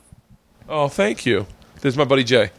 Hi, how are you? It's nice to meet you. Good. Do you have any questions you want to ask him? You know he's got a daughter? Yeah, she's 12. Almost. Yeah. So he's actually 11? That's the right face to make though about it. She's actually 11, yeah. Hey, why don't you give us like 10 more minutes and then I'll be in there, okay, baby? Okay. All right. Love you. Dog I'm going to call is a pug. A pug? Oh, cool. Thank you, So adorable. Yeah. She's a fucking pain in the ass. She is like a wild, like a real sincere wild child. Like my favorite story about her I've been telling lately, anyone that'll listen, is she's in the bathroom, she's brushing her teeth, getting ready to go to bed, and we hear and she sneezed while brushing her teeth and gagged herself with a toothbrush. And then we hear, ha, ha, ha, dunk, and she sneezes again and headbutts the sink on the ground, like semi-conscious, and I could not stop fucking howling laughing. Yeah, like Jesus. Oh, God. It's like beating yourself up. She's like, it's like living with the little Kenny Powers. Like, she's fucking hilarious. So wait, keep going. So you were saying, right now everyone's like, I wish your kids hadn't fucking come in. Jay was talking about Joey Diaz and Ari. Oh, so the first class. They flew me, so I fly out first class, and then they pick me up from the airport. I don't have to rent a car. They pick me up from the airport, and they drive me over to the W. They check into this fucking, the W's so like pish posh, and there's like chicks with their tits hanging out everywhere, and I go up to my super white room with like all, you know what I mean? And they're just in there, and the overwhelming thing I feel in there is like they're gonna feel like they did too much for me. You know what I mean? I feel like I'm fucking crazy. I really have a thing. I go. They feel like I owe them now, and this will be a thing. They'll be like, when it comes time, like, hey, why don't we give Jay? Like, why don't we look at Jay for an hour special? They're gonna be like, dude, we already flew that dude out. I really feel that it's like that's so funny. That's so not how I see you. But I almost feel like I should. I almost feel like it's like, I could just fly myself out. Like I'm that guy. It's so fucking on Mayhem Fest. Yeah, dude, oh man, dude, there was a girl looking at me like I was fucking retarded, man. When the guy went to pay me for Mayhem Fest, this is a wealthy, wealthy man. The guy who runs Mayhem Fest, wealthy. Yeah, doesn't look the part, but he's wealthy. And he comes up to me on the second year I did Mayhem Fest, and he goes, "What I give? I'll give you the actual numbers because it doesn't even fucking matter. This is how stupid I am." He goes, "What did I give you last time per show?" I go, "Last time we did." It was all expenses and $350 a day per show, like per day of show. He goes, yeah? He goes, all right, so what do you say this year we make it $450 a show? I go, oh, man, you don't have to do that. He goes, huh? I go, yeah, you don't have to do that. I go, no, it was fine. Like the $350 is fine. He goes, I'm telling you, I'm going to give you $100 more. He goes, I'm going to say it one more time. He goes, because as a businessman, I'm not going to force you to take it. I go, no, dude, because in my mind I'm going like, well, I want to do Mayhem Fest again. And if he gives me $450, maybe he's going to be next year like, it wasn't worth paying $450 a day. God damn it, Jay. It's bad. Do you realize and I said that's the intrinsic difference is Kevin Hart never had that. He always felt he couldn't. In fact, Kev's the guy where it's like, I'll do it for, I'm talking about things when we get paid like $400. He goes, I'll do it for $1,000. And you got to give me money for gas and the whatever else in the travel. Yeah, he would call that like right away, and I'm like, dude, I'm just excited they're gonna let us do a fucking show. Like, you're gonna let me do a show, and like, when I opened I went to that Cape Town Comedy Festival, South Africa. I did that one year, and I opened the curtains of that thing, and I was looking at Table Mountain outside that fucking Table Bay Hotel. Yeah, lit up at night, and there's seals in the ground. And I'm like, I'm in South Africa. When I went to the Sydney Opera House to perform at the Sydney Opera House for the JFL. Every one of those things that I go there, and I said it's built me with overwhelming anxiety over the past like 5 years or so, and when I'm in the Sydney Opera House, I'm like, man, like it all falls back to what we said before. It's like it's too easy. What I do is too easy for this to be like. Why are these the rewards for this? Like, you realize, I'm not doing anything. You realize difficult. You realize, I mean, just the way this business works, you've got to get comfortable with it because it is kind of the norm. I mean, you're the guy that like you're the guy whose name everyone brings up at some point about like, holy shit, have you seen Jay? It was like there's a whole group. And the same thing happened to Ari. Like, I want to say like, this is gonna be inaccurate. I know what I'm saying is probably inaccurate, but I want to say in like 2 years ago. It's only about 3 years ago. Absolutely. 3 years ago, everyone was like, turned on Ari, have you seen Ari? You got to see Ari live. You got to see Ari live. And I was like, wait, I've seen him. Wait, hold on. And then you go see him again. You're like, holy fuck, he turned a corner. Yeah. And same with Joey. Same with me. But meaning like, but it's par for the course, and it's going to just be more often than not. The fact that you haven't done an hour is beyond me. For Comedy Central, it's going to be too dirty is the thing, which I'm fine with that though. To me, it's almost like, then why not Netflix? Why not something else? But it's just My crack team of managers. Who are you with? Crin, the CH Entertainment guys. They own the Stand in New York. Exactly. Oh, no, wait. I know the Stand. I know those guys. I think I tweeted them a couple times. I'm sure. About doing sets over there. I love that place. The club is phenomenal. They have a phenomenal club. And they're good dudes. Every guy complains about their You know what it is, man? You spent too much time with Attell. I think Attell has this, like, real kind of, like... Attell and Patrice, both. I was mentored, essentially, by guys who were just gritty, like, I'm going to do what the fuck I do. And people, you know what I mean? And there was no give in comedy. That was it. And therefore, no real give in, like, Patrice wasn't a business dude. He's maybe the worst. Yeah. Patrice was just turning a corner, never on his comedy, but on his career, right when he died. Yeah. He accepted that roast. He did great on that. The special was killer. You know what I mean? Dude, that Elephant in the Room is maybe my favorite special I've ever seen. It's a beast. It's fucking amazing. You know what I mean? Like, and what he did was great. And, you know, he's like, but him and Attell were both like, no one's got time for a couple of losers like us. Not like it fostered that mentality. Yeah. We're digging that thing, and I'm just not, like I said before, I didn't jump on the Twitter thing right away. I was on it. Didn't jump on the Twitter I was on it. Yeah. But I still don't. Now I'm just trying to get better. It's like, if I have a funny thought, dude, just fucking tweet it. Oh, yeah. But my thing was always, like, because I was so, I use the term, like, prolific in doing comedy, stand-up, the way my mind worked, like, to me, like, stage was my Twitter. As dumb as that sounds, and probably, like, you know, stupid, like, corny, poetic, but it really was. If I saw something, an old lady doing something weird on a subway during the day that I can talk about, and even to get the concept of why, old people are so not afraid to do whatever, I go, in 3 hours I can go try this. Yeah.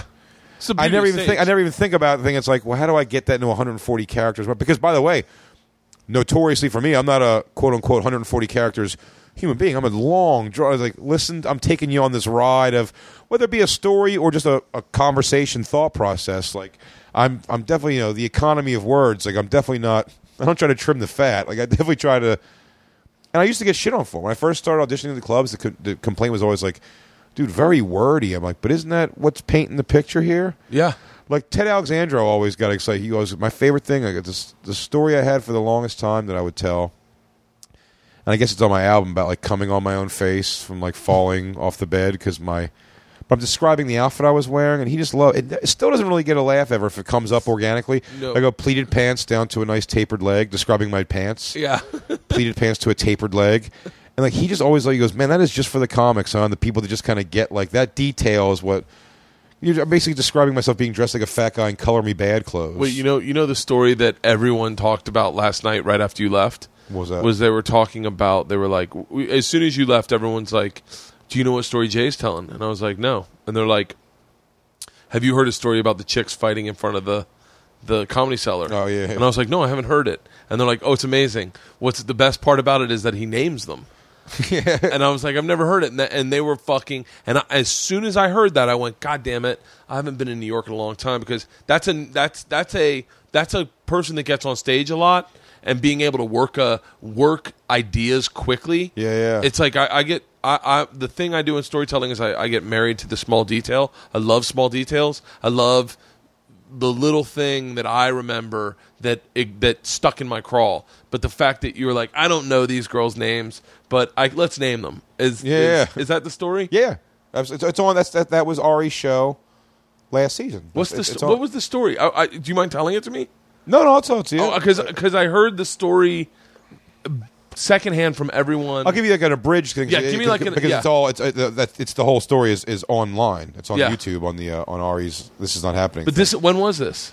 Years ago, it was me and Pete Dominic, actually. Pete Dominic. Yeah, we were like walking down the street. We were leaving the cellar one night. And Are you in Ron and Fez's Elimination League? Yeah. How are you doing? I won this week again. I won this week again, too. Who'd you pick? Fucking Broncos. Oh, yes. I was going to pick Broncos. I did Pats over the Vikings, and I won. Oh, nice. So I'm still in. What's your week's name? Tough. What's your name in the thing? Big J Comic. Oh, okay. It's Michael Ian Black's killing it in that league. That's what they said. Yeah, he's like in first place. I actually wrote a thing about that. I go, why is that queef winning? What the fuck's it?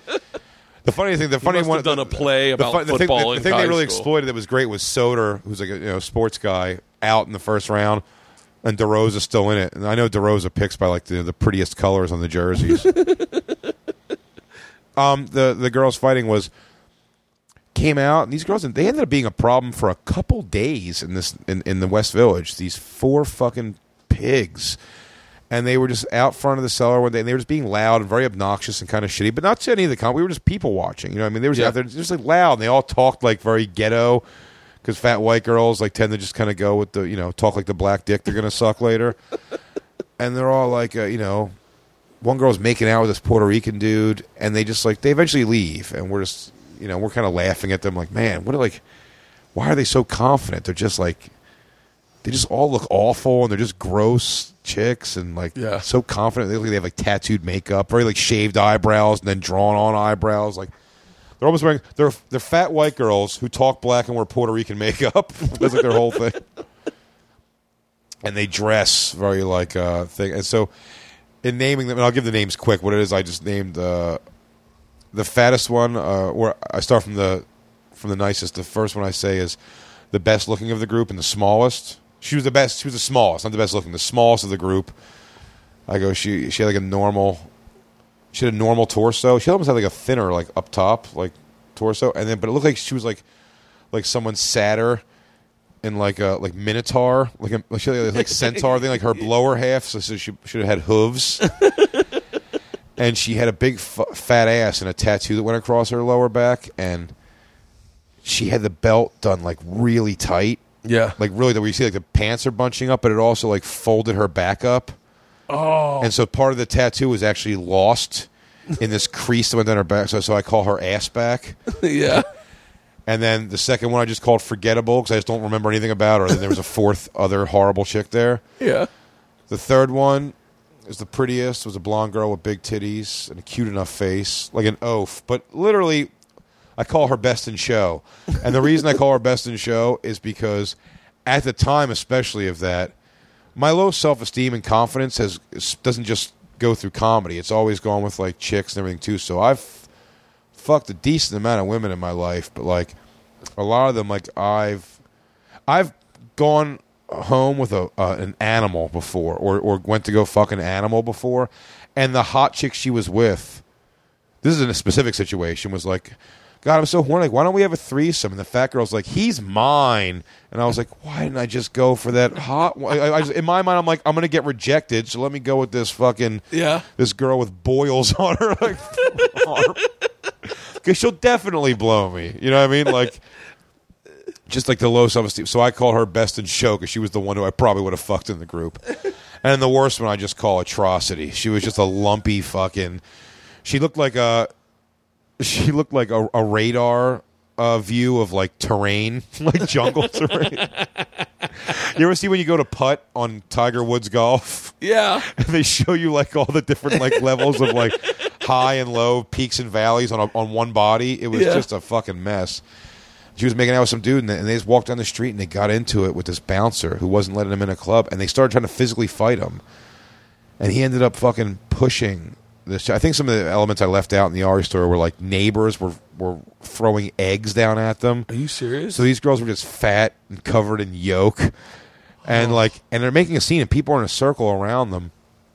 And the girl, atrocity, the grossest one, starts swinging haymakers at this bouncer and missing. But while she's swinging wildly, she's wearing a tube top, and the tube top, as she's swinging, comes down, and the bottom of it comes up, and it just turns into it almost it looks like her belly button looks like a whistling mouth, and the tube top now looks like a rolled like a Mexican landscaper's bandana around the middle of her body. It's just rolled into a tight like little band, and her tits are out. And I just talk about and she's moving, she's swinging these haymakers. This is the detail everybody loves in the thing.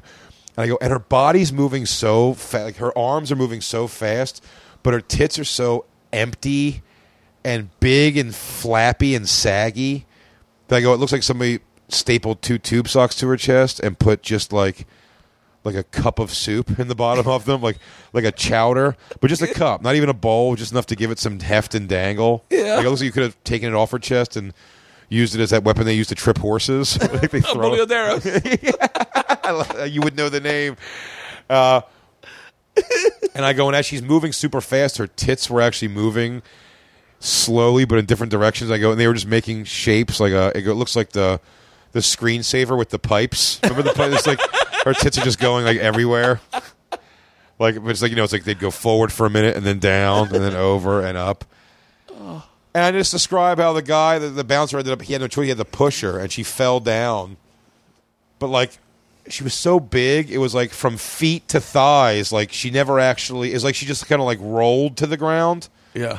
Almost like a little tyke seesaw. You know what I'm talking about? She's like almost like one piece. Like it's almost like it was a complete semicircle from like her fucking ankles to the back of her head. It was like a semicircle. Like a crescent shape. So when she fell, she just kind of like rolled back and then rolled back up. She didn't land flat on her back. No, and then just having her climb up a mailbox, making the fattest noises as she climbed it. And then the cops finally came, and I said, and the cops more or less gave a choice. They were like, based on size and capacity of the car, they were like, we're going to be cool and we're not going to call for another car because that's saying we need all this room. They go, we're going to arrest 3 of you or that one. And the fucking 3 girls took the fucking spill. And are you serious? The 3 girls went down, and and to not embarrass the fucking fattest one. And she walked off with the same Puerto Rican dude who was making out with her when I first encountered them. They fucking walked off together. Her and the Puerto Rican guy walked up, And again, that was an abridged version. Like, it's a good commercial for to watch the. I'm gonna go watch it. This is not happening, but it's a fun. What time is it? I gotta go fucking hang out with my kids. Yeah. No, I gotta know go do Tripoli. Clamoring for. Yeah, I actually supposed to be there in 20 minutes, so that's you probably got not time. work out. Time. Yeah. It's not Burbank. That far. I got an Uber though. You have an Uber? I have to Uber. Do you already order Uber? No, not yet. Uber it now. Yeah. Yeah. All right. So, what you have anything to promote? Legion of Skanks is your podcast. Legion of Skanks, I do, which is on Cave Comedy Radio and iTunes. That's me, Louis J. Gomez, and Dave Smith. Essentially that's the same format as this, just the shit talking and bringing in comics and just having fun with them every week. It's a lot of fun. It's a fun show. We do a lot of goofy shit. We video a lot of it and stuff. And I showed you that the other day. We had a trivia about each other to each other, and we kept we kept scores and tattoos on our wrists. Oh, shut the fuck up. I won. I knew more things about Louis. Did you have a tattoo artist there? Yeah, we had him there just tattooing us every time we got the thing wrong. What are you touring at all? With are you on the road at all? Yeah, I'm going on the road. I said Justin's been Ari, man. Ari again pushed me to Justin. Justin loved my comedy, needed me to get a couple things going, and then picked me up full time. And now they're great for me. So they get me on the road a lot. And everywhere I go, dude, the fans show up from everything, man. I know me and you do have a lot of crossover stuff. 'Cause I know people saying stuff. So between you and Ari, and now doing Rogan's thing, Ron and Fez have been. Ron and Fez. I can never thank them enough, man, because let me be a regular on that show, and the amount that I go in like every 2 weeks almost. And those people show up to shows, and the fan base is building, and I see it on the road where I go. People are showing up more, and that'll be good. And that's the build. That's all I can ask for. Is that's how I'll get them to pay me more and find my value more. Dude, it's right around the corner. And I'm not even there yet, but it's right around the corner. I do one called the SDR Show, which is me and Ralph Sutton, who is a rock music DJ for years, and me and him interview porn stars and rock stars every week. We do that once a week. Oh, you're gonna have so much fun on Tripoli's That's going to be on All Things Comedy. You're gonna have so much fun on Tripoli's show. And yeah, the Playboy TV or Playboy Radio, I'm getting ready to go do now. So I'm pretty excited. Oh yeah, Uber. I gotta remember how to do this. Uber right now. We'll get you over to Tripoli's. I'm gonna have my buddy Darren Turbo come in and say hi to you. He runs Playboy Radio. Oh, okay. So, awesome. I think he runs more than that, but I don't know really exactly. And do me a favor, tweet Jay. He will favorite you. I will favorite Jay. Yeah. Let him know how much you love him. Let him know he did a good job quitting his job, quitting college day after. First open mic. My mom thought I was, and she was right. She even said, "Why can't you do both?" And I really gave her, "I can't, Mom." I guess I could have done both. That was a good call. All right, hindsight, no reason I couldn't have done both. Jay, thanks for coming out and doing this, man. It's always great seeing you. Thank you, man. Amazing. Thank you so much, man.